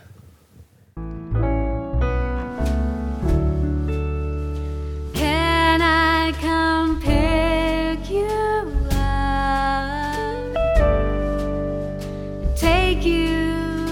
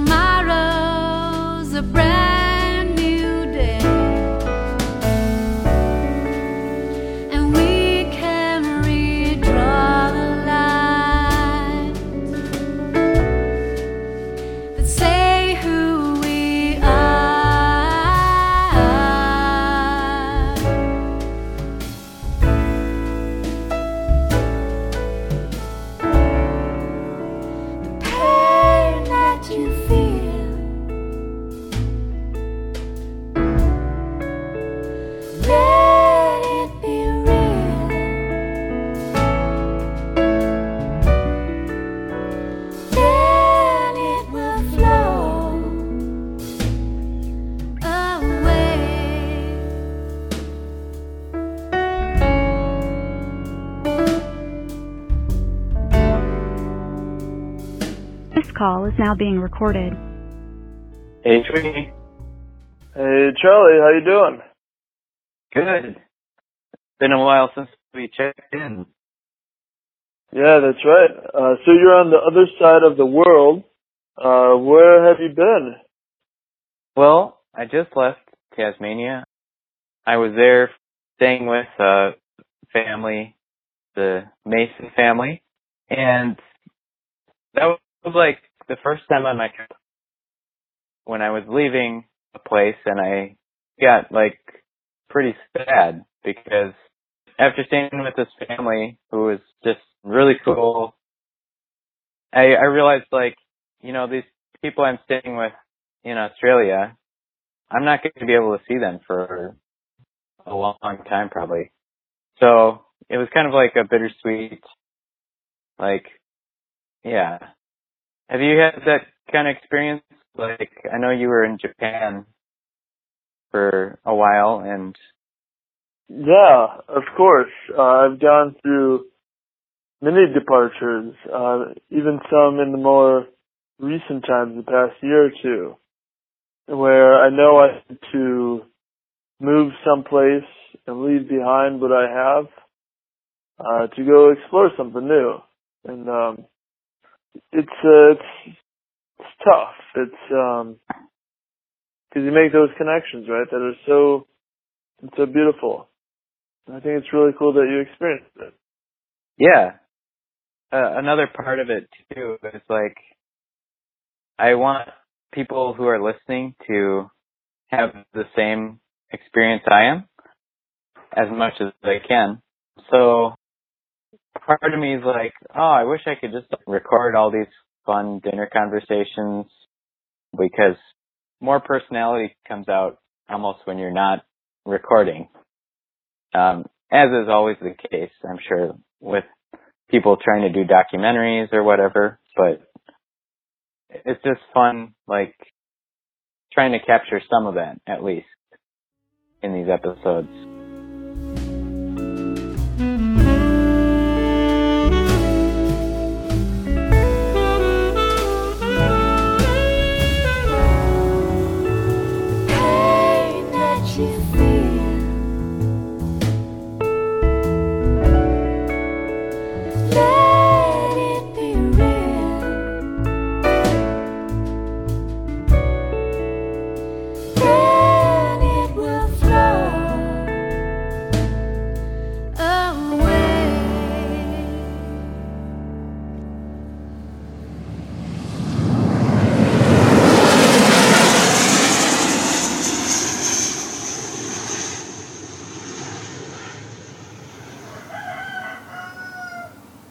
Well, it's just before 6 a.m.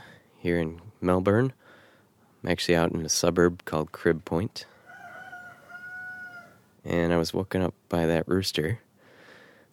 I'm just staying out in a little shed out in the backyard.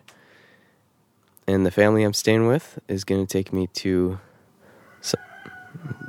some sort of yoga, chanting, meditation ceremony. It sounds like there's a Brazilian guy who leads these chants. So I'm curious to record some of that, maybe interview people there, and maybe this meditation will help me get over this cold. But until then, you can enjoy my deep, sultry radio voice. All right, well, I'm hanging out with Francine and Mark. Where are we right now? We're at Sorrento on the ferry. We're going to the Ocean Grove Satya Centre, which is a yoga centre, just a suburban house that we've used to be a podiatrist actually, and we've turned it into a yoga centre, and we're going to celebrate Durga Ashtami, which is this. It's a Hindu celebration for the deity Durga. She's the goddess of intellect. She's the slayer of demons. She's also sometimes depicted as the mother, so quite nurturing but quite fierce at the same time. Okay, cool. I don't know really anything about Hinduism. So Yeah, well, I'm not a practicing Hindu, but we just in the yogic tradition we follow certain traditions. Yeah. Sure. I mean, it is a bit like our church, I suppose, but it's it's a little bit more relaxed. It's a little bit more westernized, I suppose. Sure. How'd you get into like this yoga and meditation sort of thing in the first place? I just started doing classes, and sort of through doing that realised that, it was something that I really felt like I needed in my life. I was at a bit of a low point, and it gave me some direction, really. That was it's probably about 20 years ago. So, yeah, I sort of felt like I was really lost at that point, and meeting Swami. Here we go. Welcome aboard Sea Road Ferries, Australia's favourite car and passenger ferry. We're In live. the interest of safety, there's some important On information location. you should be familiar with when travelling with us. Thank you for choosing Sea Road Ferries, and we wish you all a pleasant trip. And now if that isn't the best advertisement for this ferry, I don't know what. yeah, exactly. Perfect time. And now we're So on I the way. suppose really, in that respect, like it was about I needed some instructions, and slowly over time, my life has changed through just adopting certain habits in my life, I suppose. Yeah. How has music factored into that? Because you were saying we're going to be hearing. We're going to be doing some chanting, yeah. Some chanting. Chanting is is outward meditation, and what it does is it creates a vibration. You sit within that vibration, and then you can take it away with you. So it's something that you can draw on, through the rest of the week. When you go to work or. Swami was sort of saying that chanting is like meditation on steroids. I mostly do percussion work in it, and I'm still having difficulty chanting at the same time as I'm playing. So when I can let go enough to chant at the same time, it feels like a vessel that's actually been filled. Usually when I play music, I get quite drained, physically drained and emotionally drained. After a session of chanting, I feel full. I don't know how many times after playing a concert, I would always feel like there was a need for me to be entertained after. Who was going to entertain the entertainer? So you're going to be playing percussion with the chanting? I will today? be, yes. Okay. We'll have a combination of djembe from Indonesia, and we'll have some tablas, which are more southern Indian. Cool. What kind of rhythms do you do with the chants? Well, some of the rhythms I try to do Aryan rhythms, more typical Indian rhythms. Although I'm pretty bad at it, so I do my best, I just picked that up, tabla that is, I picked that up probably 7-8 months ago, and it's such a complex instrument, there's a lifetime. So many different tones in the drum. It's very, very complex. It feels like sitting on a horse that hasn't been tamed. And there's moments of greatness that appears. It's like there's a vessel there that wants music to come out of it. Cool. It's a very, very cool little thing. And then there's the djembe, which I just use a lot of for the more African or Celtic rhythms. The idea for me to play percussion there is more to keep a line that people can chant to, and try to keep my ego out, which is quite a task. Really adds to the atmosphere too, because we're Westerners that have sort of adopted an Eastern sort of practice. When we first started doing it, we were really, really bad at it, like really bad. And because most Indian people would be brought up, that would be part of their childhood, and we were very clumsy and very self-conscious, you know. Yeah. So have you ever been to a chanting session? No. Okay, No. this will be interesting for you. Yeah. Is it kind of just like people are going to be chanting for Probably a long time? 45 minutes altogether, I'd say. I think as well, whoever is listening at the moment, you can join in as well. And to breathe and to let go, and even if you're just sitting somewhere in your living room or wherever you're living, you're listening this, even within a set of headset, listen to it, even chant to it if you can, and it will come to you as well.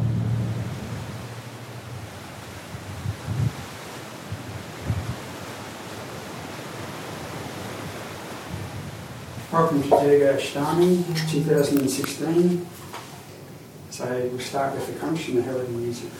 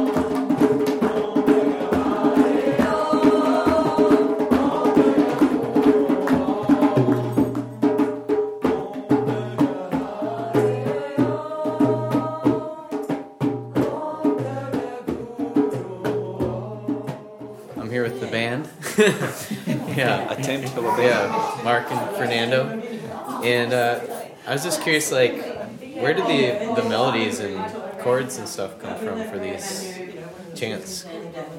The lyrics for it, the existing chants, the existing mantras, if you like. Sure. Pretty much just adapted it to westernized way of playing. Yeah. Yeah, it was different than I was expecting for chant. Yeah, it's not a traditional like type of... like just like constant notes, but yeah, they're actually more like pop songs in a way. Yeah, it's more like a westernized version. Sure, of it. yeah. So the last chant that we did, that's the English, Swami. Yeah. So is that like connected to the leader? The guru. Yeah. Okay. Yeah, it's correct. It was written for the guru. Yeah. Okay. Yeah. It's like saying thank you. Yeah. Sure. Thank you for her grace. All the good work she does for us. Mm. You know. So she kind of founded the whole thing, and yeah, I think she started the group like 20, 30 years ago. Oh. Yeah. Do you remember who wrote that song for her? That was me. That was you? Yeah. Cool. Your light shines on me.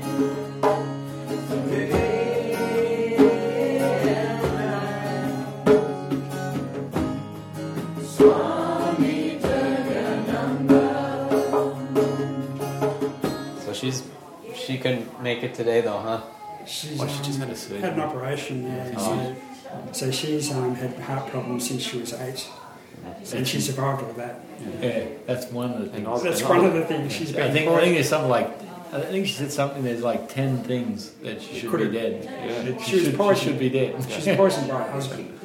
You know, and it's only Only the cook that recognised what was going on and actually saved her. Oh, But, why? Do you know why?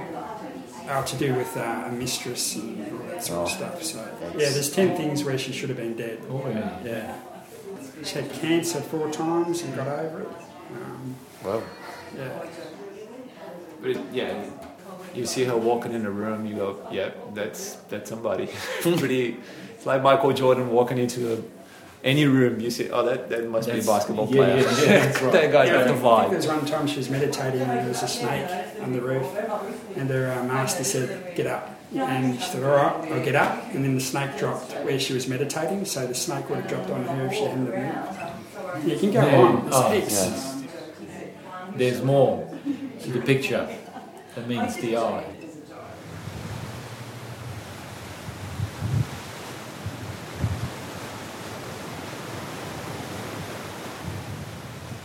Maybe you could do the chords and I would do the extensions. Oh, sure. So like if kind of like a solo. Yeah, over? like I think it'll go like this, and the other guitar will do something like, but different rhythm, I reckon. I'm not the best guitar player, so That's all right. I should introduce you, Harry, because I'm recording. All right.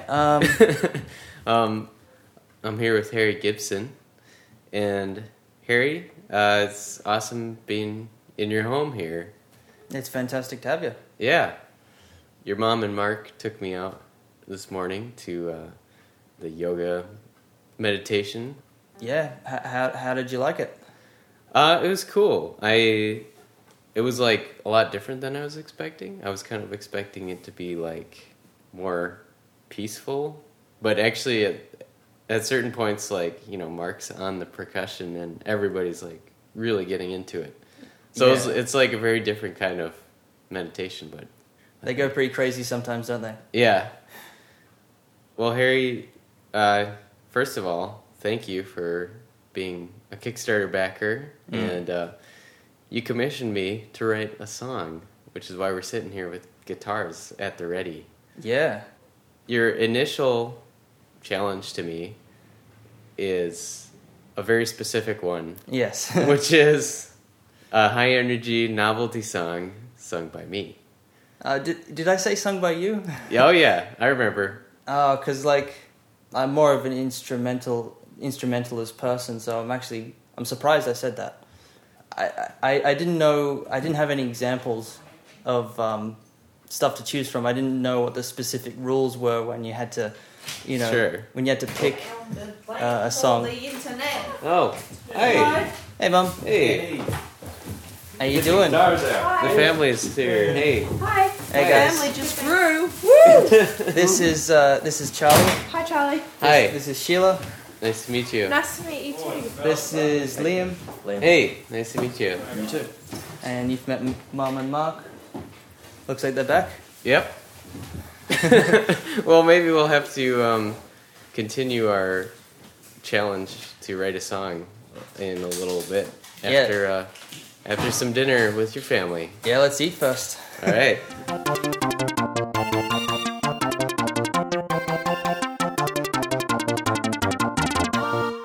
Okay, family. We've had a delicious meal of lasagna. Thanks, Francine. And now I think it'll be fun for us to figure out what Harry and I should write a song about. So Sheila's got my purse, so that could be a song. I What guess. about Emma? Sheila's got my purse. Are we thinking about just a concept for the song, or the song in general? Well, I think Could either it one be is a nice. could it be a love song? A love song about stealing purses. Could be somebody in love with a purse. That's better. Maybe it wasn't the purse the person stole, it was their heart. Ooh.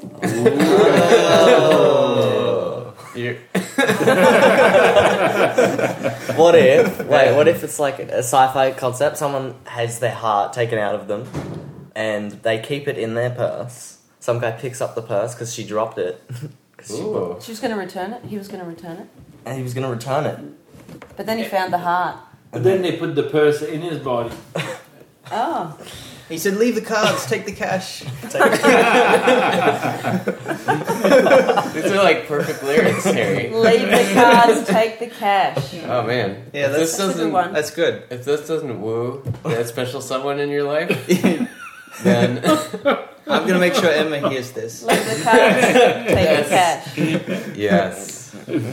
Well, I like that sci-fi angle. Yeah. Sci-fi is great. It'll be like the. I listened to an episode, and it was from the guy who did. It was like novelty music. It was silly. It was comedic. Was it the Like was jingles it like and- jingles for his podcast or like themes for his podcast? It was a fairly recent one. Bubba, does that sound familiar? Oh, I don't know. There's so many. There's too So many. did Harry commission you to write a jingle? Oh, Or a whole song? Well, you did actually. The jingle is part of the Patreon thing, but the commission was part of the Kickstarter. But your jingle was fun, right? Because I remember you gave that. me I remember that. you gave me the challenge to write a song about you riding a kangaroo. Yeah, and Well, just something about make me sound like a Japanese dumb American, pretty playing much. guitar. Exactly. And we which is love great. We love to do that. Riding on a kangaroo on his way to school. The magical land down under is so much fun. I missed recording the conversation about how I'm probably gonna die from a spider bite, or just have Or not. flesh but eating disease. We're just Yeah. letting you know that they are everywhere. Yeah, and you might not necessarily get the flesh-eating disease either. I think it's optional. It could be about a flesh-eating disease. It might just go straight for the heart. Called love. Yeah. Cold love. It is like a flesh-eating disease. It's a soul-eating disease. Soul-eating disease. It's a spider that yeah. bites someone. Yeah. Takes their soul. Yeah. All right, well, back to the sci-fi. Harry has spoken. Because I like sci-fi. Okay. I think it's a good idea. The first idea. Sci-fi. Leave the heart, take the cash. Yeah. Leave the heart, take the cash. Purse. Someone's dropped their purse. How do you explain how the sci-fi world works within like the first 30 seconds, though? This is a big challenge. is We're where- gonna create a whole universe. This is where in you which come in, this Liam, person- with your electronic music. Yeah. And just like Definitely. Create the mood. You got to create the mood. Oh, I reckon we go with some. So maybe it's just single people that leave their hearts in their purses. Yeah. Oh, and then it could be a little poetic. Just go around dropping their purse everywhere until someone gives it back until to someone them. picks it up, gives it back. Oh, you get There's a. somebody who goes around with a hockey stick. Just hits your purse. Maybe it's like That was last night's discussion. Oh, okay. maybe it's like a Japanese anime where the hearts are like you put them together and they do battle. Semi-automatic weapon. Oh, it's like a Bakugan, Yu-Gi-Oh. Yeah, Bakugan, Yu-Gi-Oh. They battle hearts, and if you if you beat someone's heart, you get to keep it. Yeah, and when you're looking for love, you say, "I challenge." And this whole universe will be created through an entirely instrumental intro. Oh yeah. No words. With a Kanye West style, sort of just screaming and hard synths. Are we allowed to put Kanye West in there? No, we'll recreate a Kanye West inspired vocal track. Okay. And then does it go instantly from this like electronic world That's just to into create the universe, a and then very we just go- peaceful like acoustic guitar? Yeah. Or both at the same time, whichever. Yeah. Cool. I think this is somewhere. off to a This is good something. start. This is it. Yeah. We should probably like pick up some guitars. Try. Well, we've got like enough guitars for every person here. Except me, I'm going to bed with a book. Well, maybe Liam, you should get your computer for the electronica. Oh, yeah, of course. Mark, you want in on this? No. No. Nope. Nah, All right. You guys are good, man. Okay.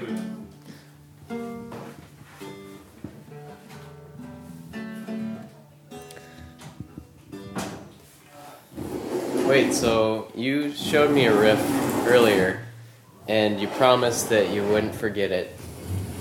It was like this, wasn't it? It was just. Well, that's all I remember doing. Oh, that's nice. Well, that's something. Oh, that's nice. That's loopable. Yeah, that is easily loopable. That's a very tiny laptop, Liam. Oh, I know. It was the cheapest one.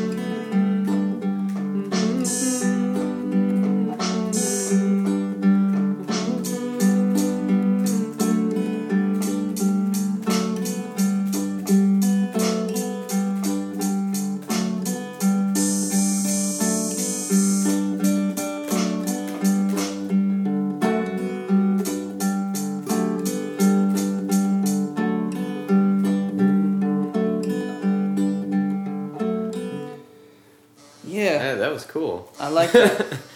It would be nice to have a place where it changes would be good.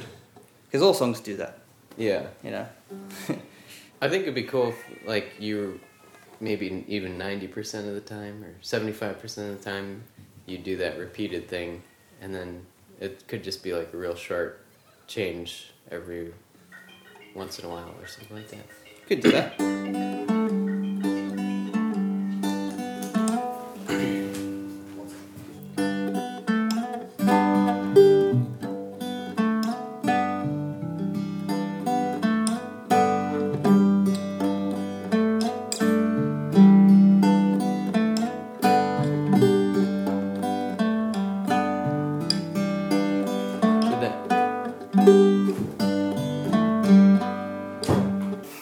Yeah, I like that. Yeah. I did kind of like your original strumming pattern though too. Yeah, that's kind of it's easy to work with. What kind of tone are we sort of thinking? Like a more of a comedic tone or a serious tone about actual sci-fi? What about maybe something that Daft Punk would do, but not Daft Punk? Daft Punk with acoustic guitars. Yeah, and I feel like two robots falling in love. Oh, that's true. Yeah.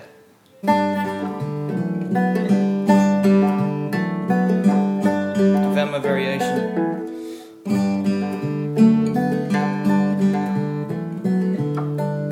Yeah, I like that. That's a bit more variation than it was before. Yeah. So, Harry, if this is a love song, what lyrics would you sing? I never written lyrics before. My dad gave me some lyrics called Punching the Shark. What? What is that? He just wrote was it a poem or just I think something to put into a song? It was a poem, but he thought it would make a good song. And I can't find where the thing is. Guess I'm going to need some paper then. Alright, got my first lyric down. Okay. Life cold. Life cold. Is that an exact lyric, or is that? It's like cold. As a robot, you're very cold. Yes. Well, that's true. All right. And this could be. And this robot doesn't. This could be before he found his love. This robot's life was cold. Yeah. Life cold, now hot. Life cold, now hot. All right. Life cold. Actually, I think that needs further explanation. Life cold, feelings, solid existence in encased aluminium. Life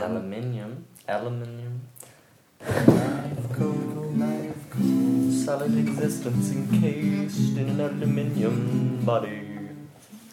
Solid existence in aluminium casing. We gotta dress I like our, where this is going. Dress our words up. I didn't seem to set it up to rhyme, but it seems to work. Maybe I could do that. Life cold, solid existence in aluminium fold. It could be the next sentence. It could be a life cold, solid existence in aluminium casing. What about light? Something, chasing. Yeah, chasing. What is this feeling that I am now chasing? That's good. Life cold, solid existence in aluminum casing. What is this feeling that I've been chasing? I'm told... blah, blah, blah, blah, blah, blah, blah, blah, blah, blah. Yes. Maybe? Yeah. Oh, so it's more of a passive... Or it could be just anything. But it could be something about how this is a feeling that only humans eat. So I'm told that this is something that everyone is facing. Yeah. Yeah, that's cool.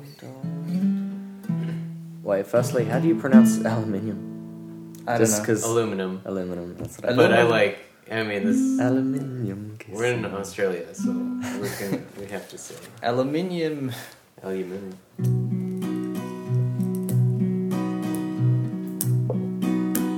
Just help you think.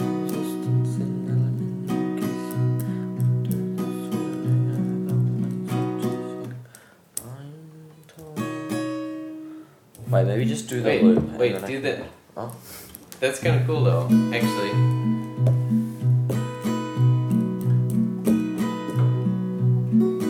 Okay, let's combine ideas.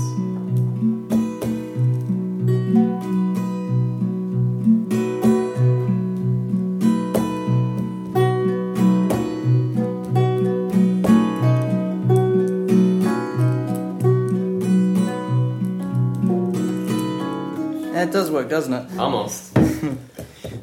I'm changing your one chord. That variation you told me before. Instead of it's, and it works with that the whole time. Oh.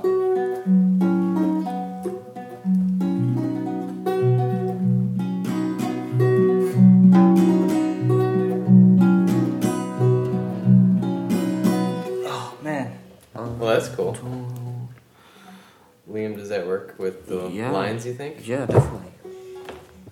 I was kind of thinking, would this kind of like, you know when they do those kind of folk songs, they'll play the melody, but they won't, and then they'll start singing, and then they'll play the melody. They won't necessarily like, this could go like, but would the lyrics be sung at the same time? It could work like we start out together and then you keep going.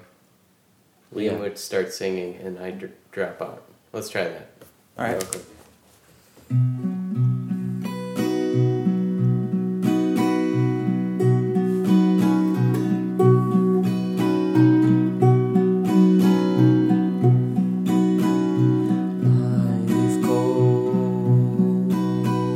Solid existence in aluminium casing. What is this feeling I found myself chasing? I'm told that no one on earth quite feels it the same. To let this thing go, it would be a shame.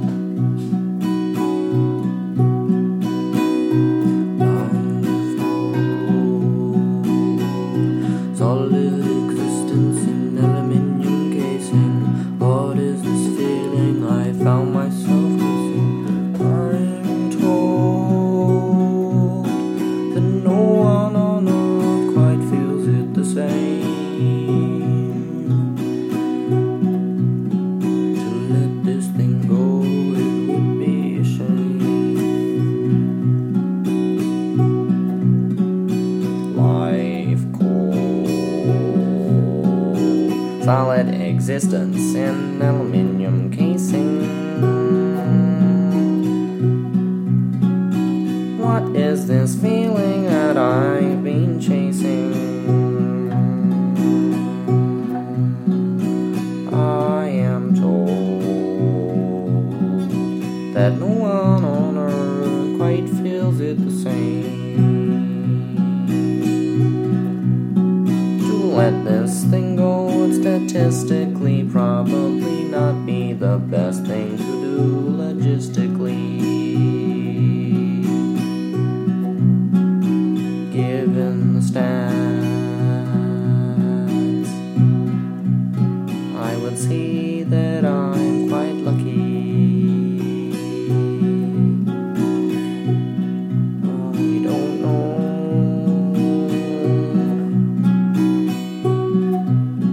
that a robot's even meant to feel the things I do. I know that I would like to spend some time with you.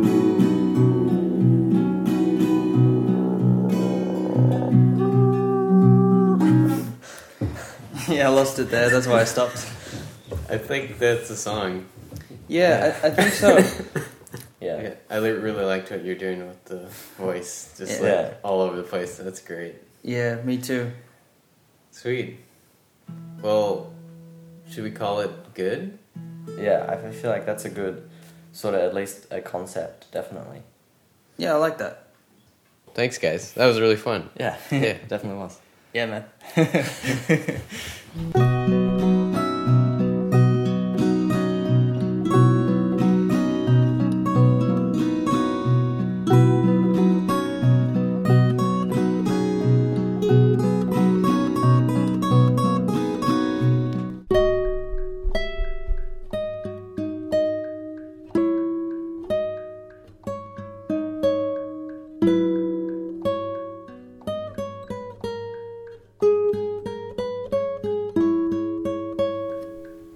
So, Harry, you revealed to me earlier tonight that you're autistic. And, Yeah. yeah. And I wouldn't have guessed that, I don't think, if I hadn't been thinking about it, because the last guy I interviewed is on the autism spectrum too. Yeah, we're you know, like, you never know who's autistic, you know, like, but, you know, eventually you start to catch on, I guess. You spot maybe things that might be maybe a bit more unusual than most people. Subtle things, maybe. Sure. Like, one thing that you were kind of talking about that made me wonder about it for you was, like, wanting to be focused on one thing. And when we were talking, it was kind of like learning Japanese for you. Yeah. Music, too, to some extent? Yeah, well, learning music theory and, like, sheet music and learning Japanese, Chinese characters is... Sometimes I don't really find any difference in both processes. Well, and we were doing some ear training flashcards that you made that were like, we'd listen to an interval and try and identify it. And for you to learn that, you also have the names as Japanese characters of, like, major second, tritone. Yeah, that kind of thing.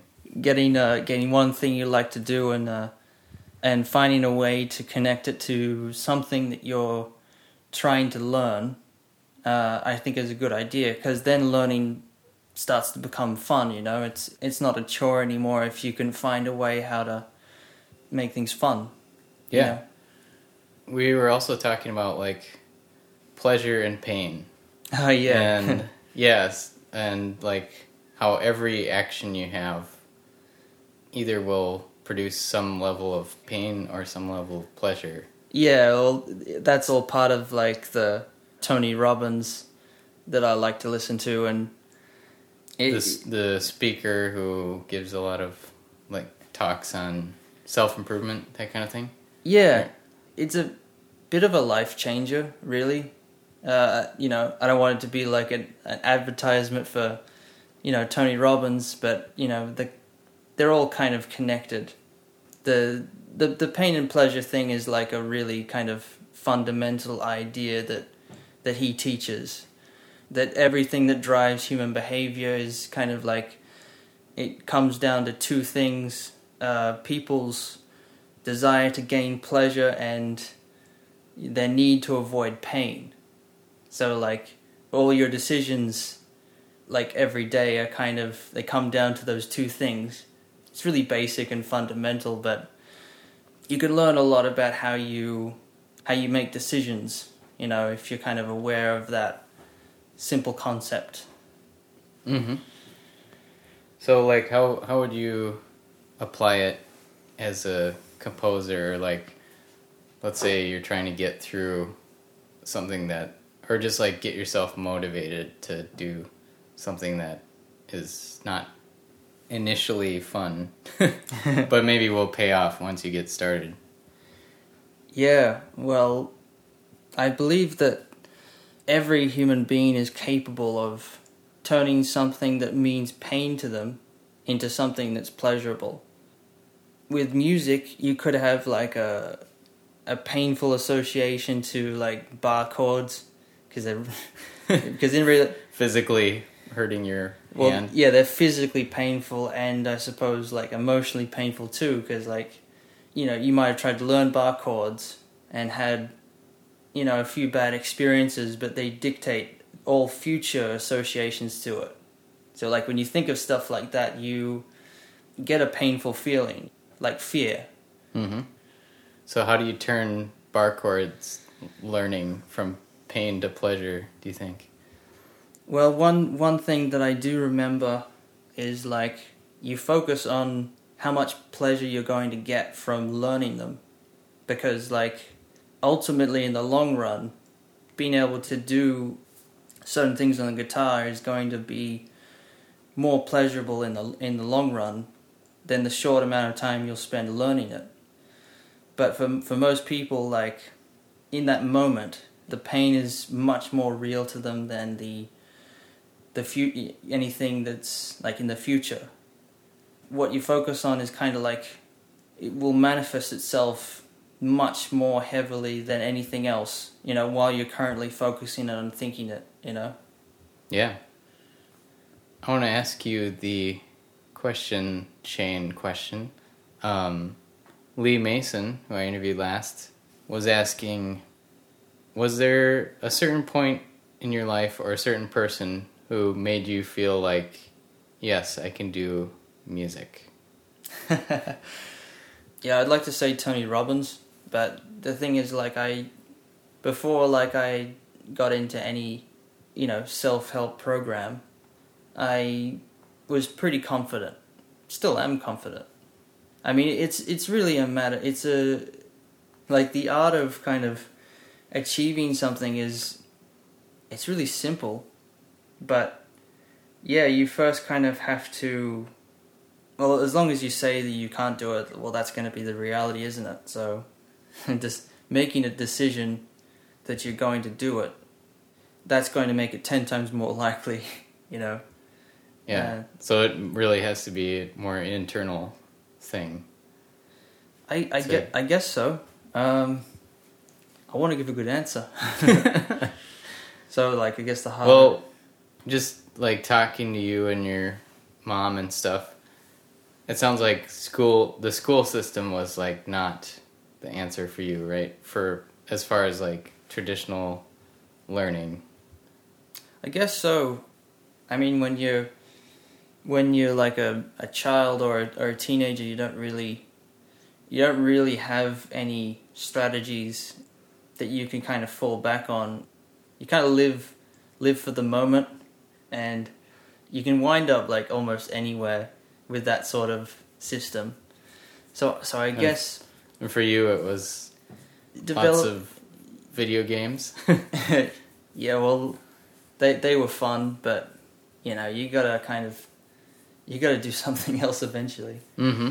I guess when I developed a system where like you figure out what you have to do, you know, you learn everything there is to do, and well, the more you learn too, you get strategies from that, you know, like they all get you closer to whatever music goal you've got. The strategy for practice, you know, practicing more, like learning more about yourself, like when you slack off, and you know, kind of spotting the behavior that spawns all that. Yeah. For me, like, I can figure out my pain points very easily when I'm working on something on my computer, because I find myself like instantly clicking on Firefox to check email or Facebook.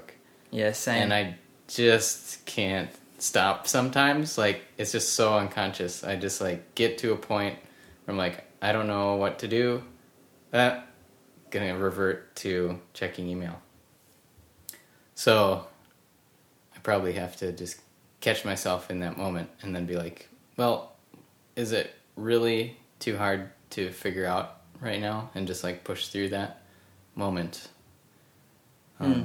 Yeah. Well, might be going off topic a little bit, but you know, people who are addicted to, you know, substances and who have obsessive compulsive disorder, you know, you could consider that an addiction. A lot of them do, you know, they do find a strategy that works, and you know that they can use pain as a motivator, and they can use pleasure as a motivator. Like, use the two. You know, don't just beat yourself with a stick. You know, give yourself a reward as well. You know, like if you break your pattern on going into Firefox, I think as small as that is, you could probably reward yourself for that. Mm-hmm. Because every time you do, you reinforce yourself in the other direction. Mm-hmm. Well, Harry, what's your question for my next guest? How about what's a musical project that you're on the verge of doing but haven't started or completed because of like a painful association? Cool. Good question. All right. Well, Harry, thanks so much for having me here, and best of luck to you with your future music endeavors. No worries. Yeah. It's been good to have you. And that's one of the reasons why I can churn stuff out, is because I don't have a problem with reusing or borrowing something that I heard.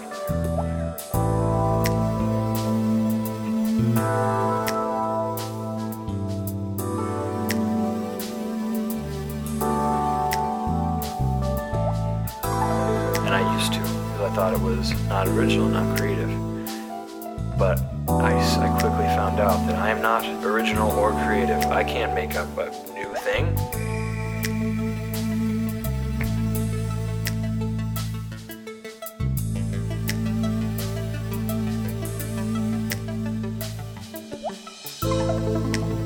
And I very much doubt, anyways, that any of the people that I listen to were the first ones to think of a particular progression. And so once you get over that, sounding good is easy.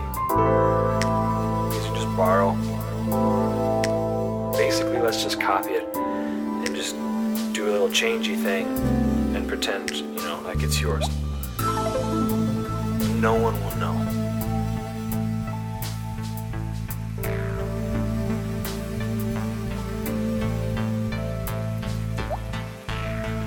No one knows.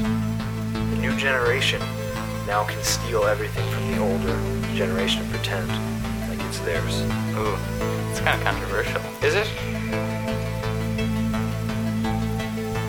Obviously, chords and melodies, there's only so many different things you can do. Yeah, you don't want to push it. Don't be blatant about it.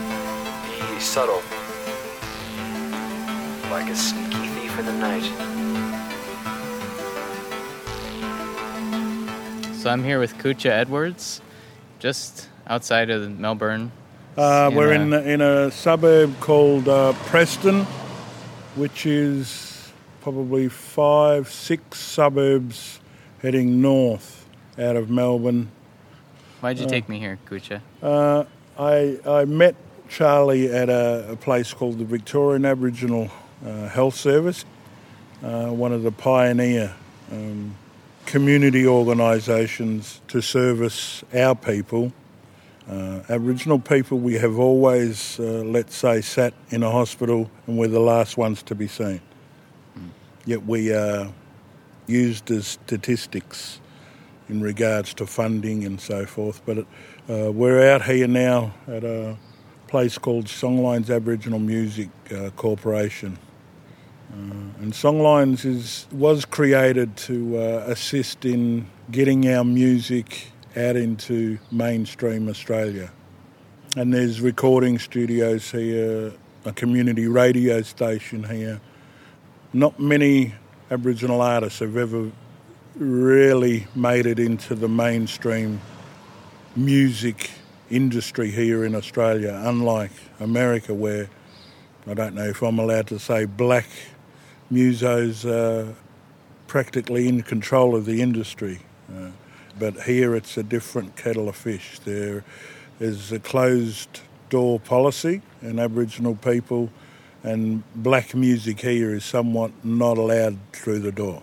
And so this organisation helps Aboriginal musos to at least get their music played on community radio.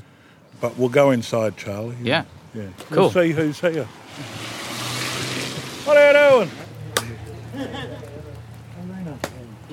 What are you, coming in or what?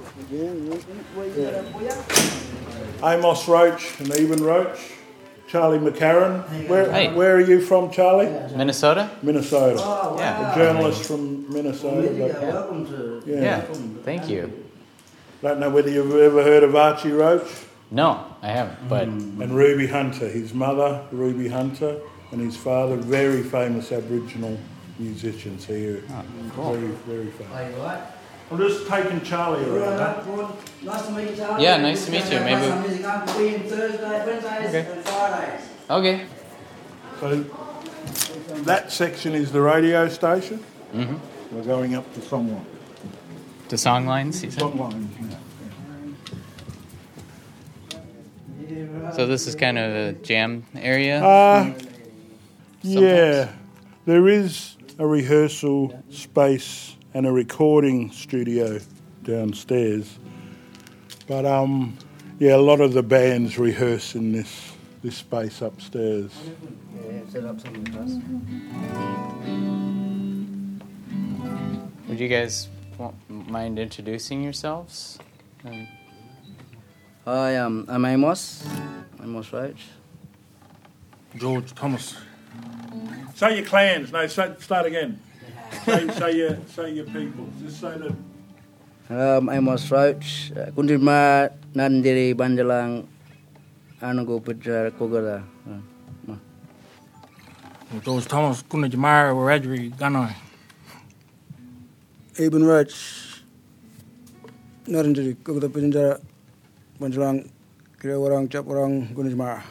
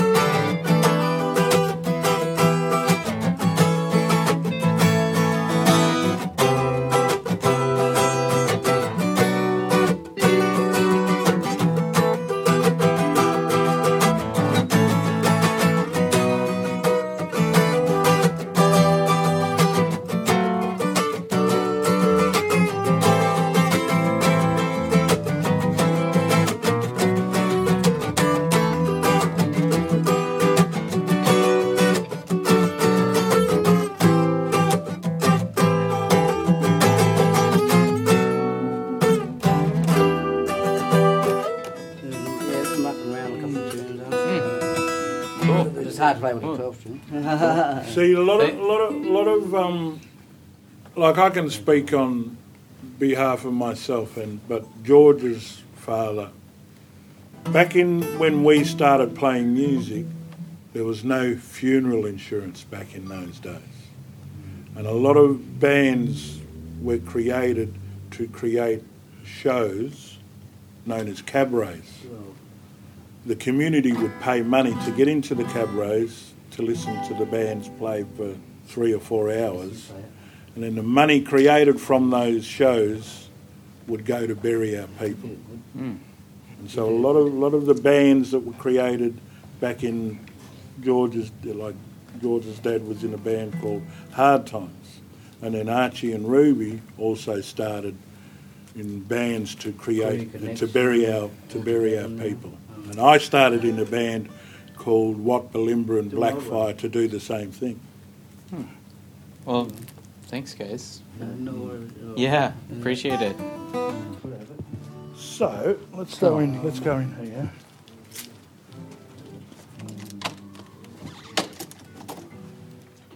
So Kucha, we're in the Songlines office. Yeah. And I was wondering, maybe you could explain what a songline is. To me, education, I believe, is retention of memory. And so all these parts of your life, you're absorbing all the information that comes into the iPad upstairs. And then once you're posed that question again, you pull it out of the file and out comes your answer. And all these things are posed and over the years and information is stored. Aboriginal people, we learn in a different way, we believe. We're learning even when we're in our mother's wombs, and we're listening to the conversations when we're in our mother's wombs.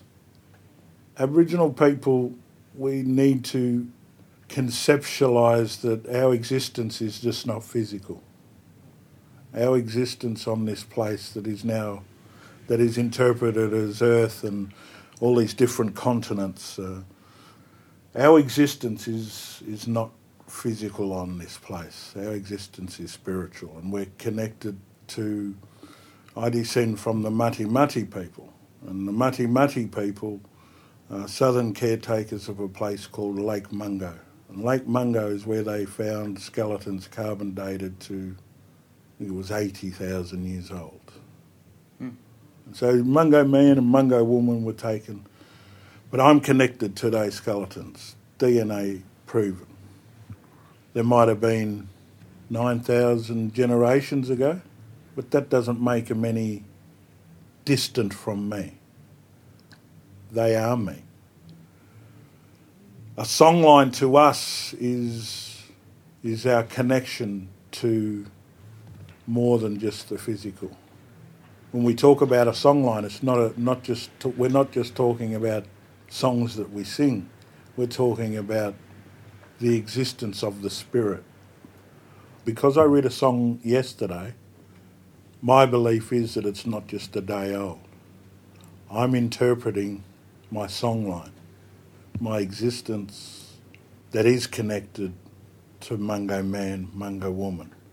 I believe every lyric that comes to me comes in all my languages that I'm connected to, but I interpret it into the common language of the here and now, in English, and I'm writing about the oppression. I'm writing about all my clans, all my tribes, but not only all the pain and the suffering, but all the positive happenings that have happened in my life too. So, well, I wanted to ask you about your project, the Songlines of Mati Mati Man. Yeah, that was a...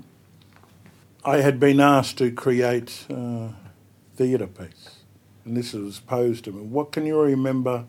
What's your first memory as a child? And so you go back into your, again, the iPad upstairs and try and pull out, what is it? What is my first memory? And you've got to go way, way, way back. Psychologists and psychiatrists reckon you can't go beyond 3 years, but they're not me. My first memory is me being in a wet nappy, and I'm standing in a dark room. But I can remember the blinds pulled down in this room, and there's light coming from behind the other side of the blinds, and I'm crying. I'm non-stop crying. I'm 18 months old. Not only am I wrenched from my mother and father's hands by authorities, I'm segregated from 5 other members of my family. They go to a children's home called Arana Methodist Children's Home, and I'm sent by myself to Allambie Infant Reception Centre. And that's the first memory that I have. From that first opening memory, we go on to weave this narrative through an hour-and-a-half show and songs that I've written that align to that period in my life. And then you have my brothers and sisters remembering what they remember and slowly weaving the songline of a Mati Mati man through this theatre piece. It got great accolades because in theatre there's what is known as the fourth wall. But there was no acting because we're not actors. We're just remembering our past. Yeah. And it's confronting because you're trying to control a performance, but along with memories come emotions, you know. And so you'd fall into these moments that I'm remembering whilst talking about it in the theatre show the first time I saw my mum, you know, when I'm 6 years old, and the reality is that I was scared of it. But if I didn't do it, then that'd be one more piece of shit that's swept under the carpet and the carpet nailed down forever. They're the reasons why we write what we write, you know, so that not our stories are told, but our songline is remembered.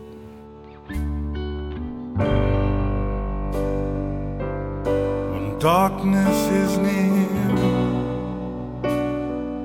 loneliness is what I fear. You come comfort me.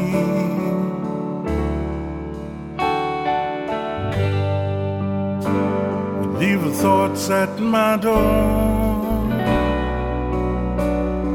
too dark to ignore. You give us light to see. When I was 13, I got to go and live with my mum from 13 to 18 after being in the children's home for 11 years. And I go on to write this poem. It's the very first poem that I ever wrote. Trickling down the waterfall, freely one by one, forming into clouds of spray glistening in the sun. Crashing to disaster, my water drop is done. Left the short life of loneliness and gathered back as one. The poem is called My Favourite Drop.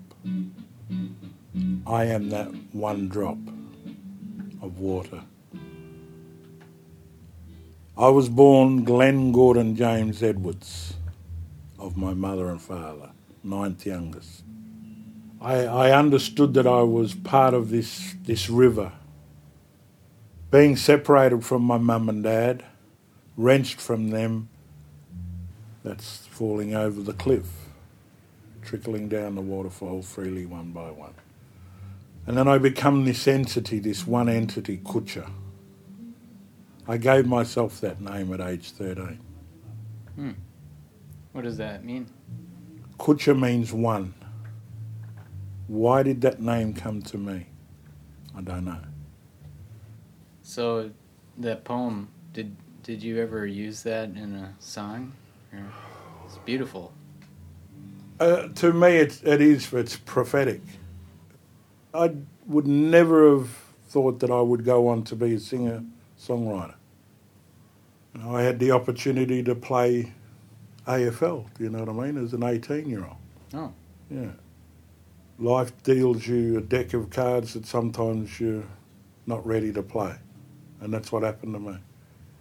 And I would go on to join Aboriginal bands that would, really aggressive, lyrically motivated songs, do you know what I mean? About land rights and give us our land back and we found ourselves sort of paddling against the current.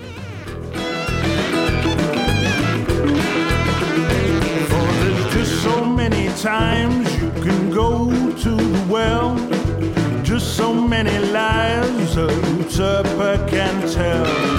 I will bare my soul, for I've much more to gain. You can knock me off my feet, but I will get back up again. Get back up again. Get back. So, Kucha, on my podcast, I have a question chain going from guest to guest. Mm-hmm. So, my previous guest, Harry Gibson, Mm-hmm. asked, is there a project that you haven't finished because of too many negative associations or like mental pain around it? There are a lot of instances or occasions where you're daunted by the negative interpretations of not only me as an individual but of what we represent. I'm talking about Aboriginal people. Like even on Sunday I had to do a presentation of my songline to a new congregation, and you would think that you'd be safe and in a church. But there are elements of the congregation who didn't agree with what I had to say or had to impart. And that's sad. And I asked the person who needed, and I honour people who impart what it is that they need to impart, because if their conscience is playing away at them, that's a good thing, because they're challenging the stereotypes and what they've been taught or what they've learnt. Yeah, you need to learn how to be a racist. You're not born a racist. And so people question the validity of what I have to say. And I asked him, I said, are you threatened by what I have to say? And he said, no, I'm threatened by the 12,000 Syrians that are coming here to Australia. And that's a sad world in which we live in. If an Aboriginal person poses the question and the answer is his mind is shifting to 12,000 Syrians that are coming here. And that's what we're dealing with in this country, Charlie. And that's the hypocrisy, and that's what I want to... My job is to not be liked. My job is to drop pebbles in ponds.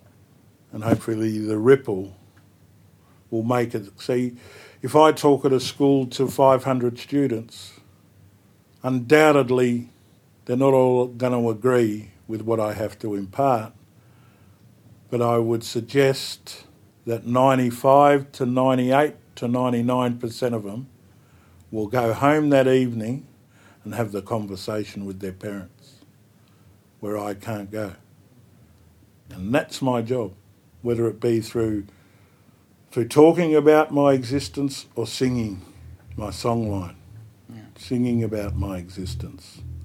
And that's what I'll endeavour to do for the rest of my life. That's great.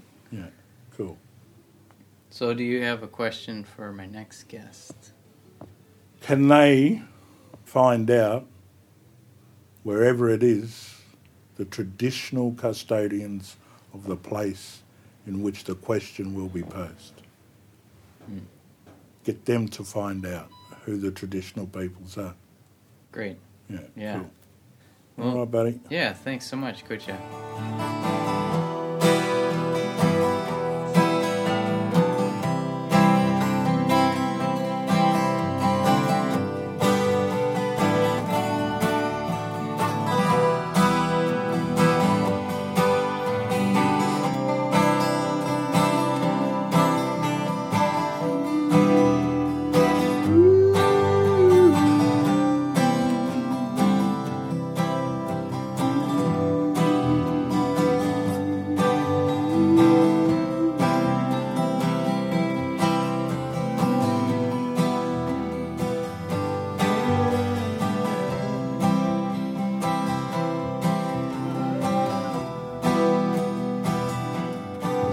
Kucha, we're heading over to another radio station right now because you're going to show me a little bit of this radio show that you used to do. I still do it. It's a show called Beyond the Bars. I got asked many, many moons ago if I'd be interested in going out to a maximum security jail, and asked if I'd be interested in doing a show live from within the prison. The inmates are not allowed to give their last name, and they're not allowed to talk about why they're incarcerated. All they can really talk about is what it's like to be in the system, and just because they've done something wrong to society doesn't mean we ignore them. They're still a part of our community, even though they're locked up, and it's our job to connect them, you know. Yeah. And you were saying that a lot of them are musicians. A lot of them are musicians and play music, and a lot of them, you know, great poets, great painters, great artists. We stand on sacred ground. Stop and listen to the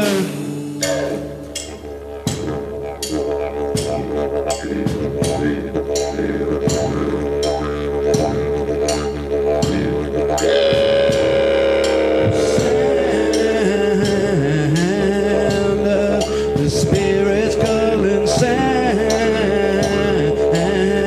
that sings to me. Some of them are fathers, some of them are grandparents, brothers, you know, nephews. They're all connected to somebody, and that's what we try and create in these shows, is that fair enough they've done something wrong to society, but we still love them.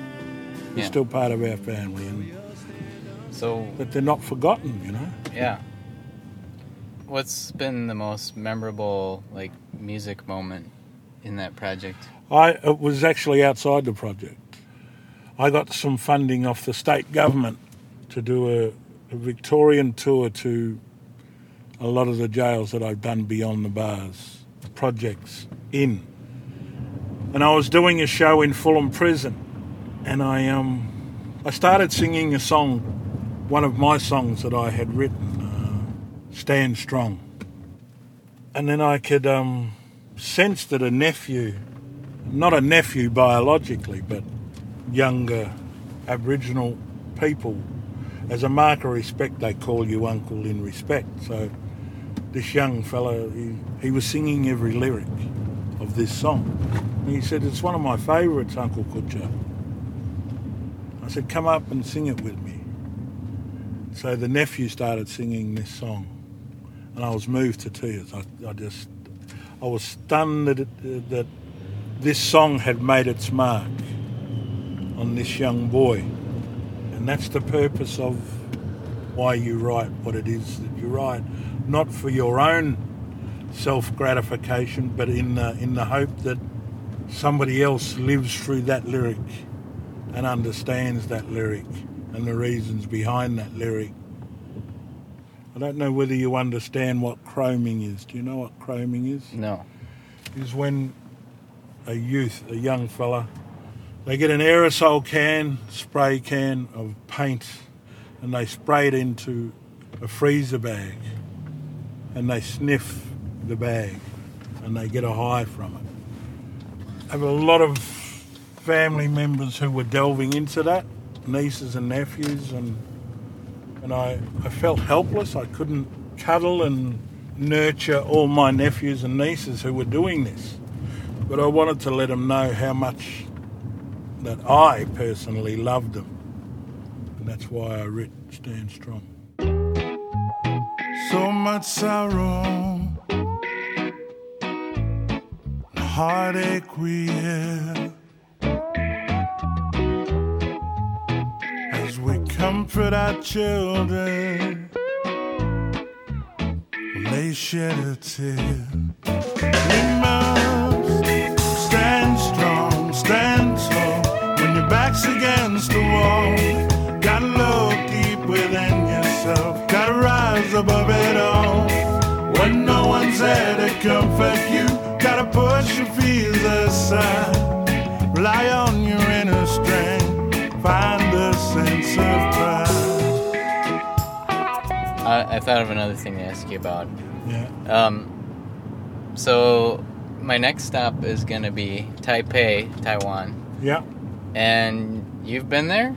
I've been to Taipei in 1997. It was for a performance, and we went for a swim in the pool on the top floor of the Grand Hyatt in Taipei, dived in the water, and then under the water, music was playing. Do you know what it was?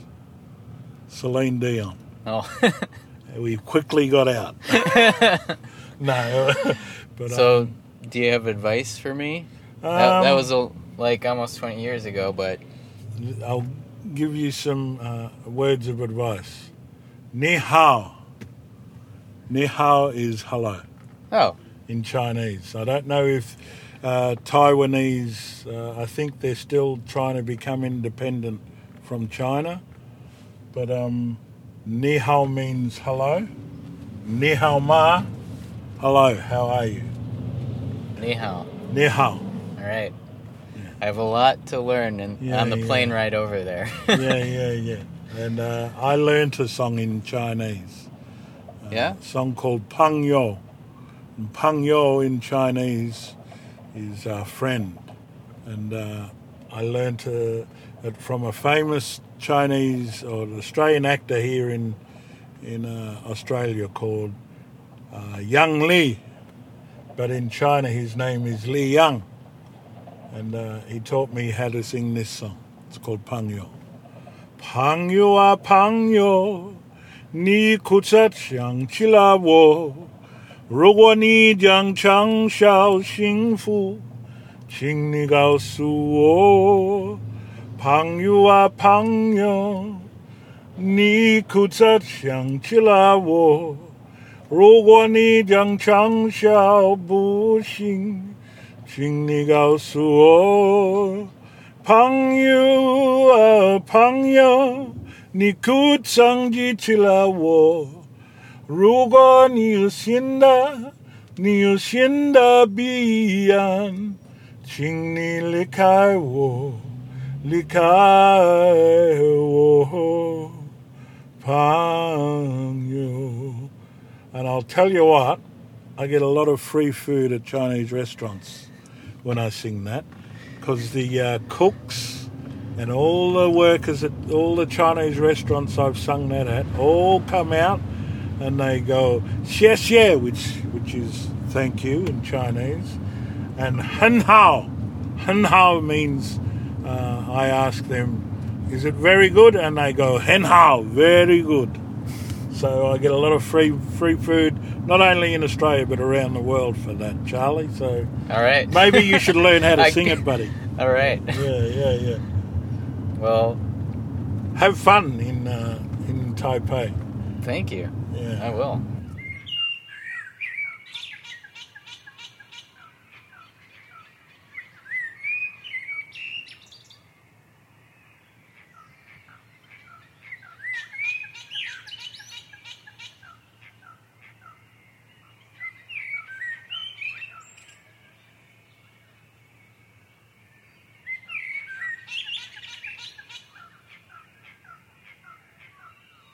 Well, Harry, we are just coming back from a pretty long walk here. Where did we get to? Well, we went along Woolies Road, where I live, went on a boardwalk, went to Hastings, and now we're walking back the other way. Yeah. Harry and I were just talking about how I'm going to end the podcast. Like, what's going to happen in the final episode. And I'm going to keep that a mystery for now. But Harry was throwing some ideas out there, like, such as... you could end on a cliffhanger. You could, I could say that well, this is the final Charlie's music production lesson. And guess what, guys? I was tricking you the whole time because... I actually know all the answers. I know the answer to making the best song. Yeah. So I guess you'll just have to keep listening till the end of the show and find out. As we were talking about like how to end the podcast, your true music nerd showed through, and you started mentioning cadences, and like, is it going to be a deceptive cadence or a perfect authentic cadence? Whatever that means, I totally forgot from music theory classes, but you know, that's like the most solid one. Or is it going to be some other kind of cadence? A Charlie cadence. The Charlie cadence. Yeah. Okay. We'll call it the Charlie cadence. It's all our own thing. Yeah. You also mentioned this idea of like relating it to like a video game or something, like when you're thinking about using cadences and... Yeah. Like, thinking of all the different cadences and levels of tension and release as like resources, things that you can use to get to a journey, like imagining that all the cadences are like food items. You have to make them last somehow. Yeah. I haven't really thought that far ahead. Well, I like that idea, because maybe that could be a song challenge that someone could do. It's like, here, you give them this certain amount of chords, and then how far can you get with it before people get bored or turned off or something? Yeah, well, I heard, in the classroom they say you can only focus for like 15 minutes without doing something hands-on. So maybe there's something similar with music.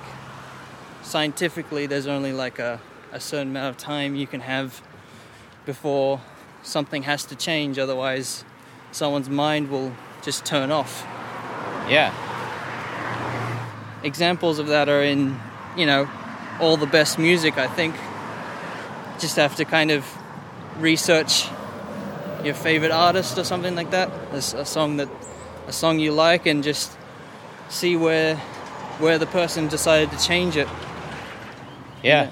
When the song had to change, when the thing had to just release itself and go somewhere else.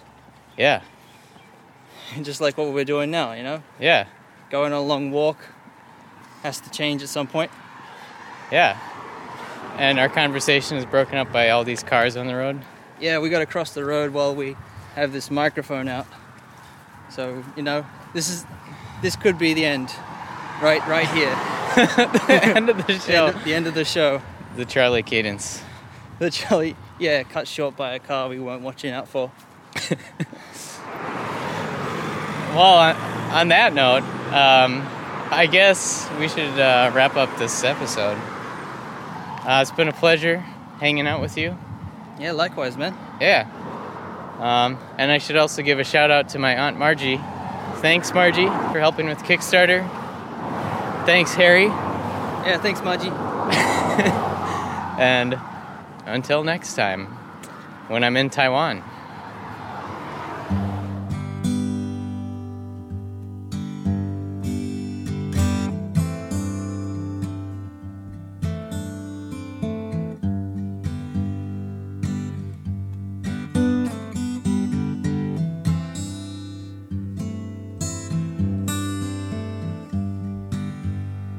I sit alone and wonder why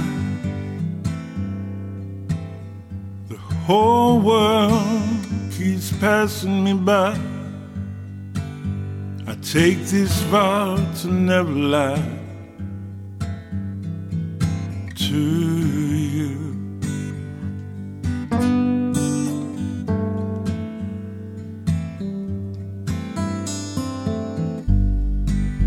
I am blessed just to see you smile every once in a while. For I would walk that lonely mile just to be with you.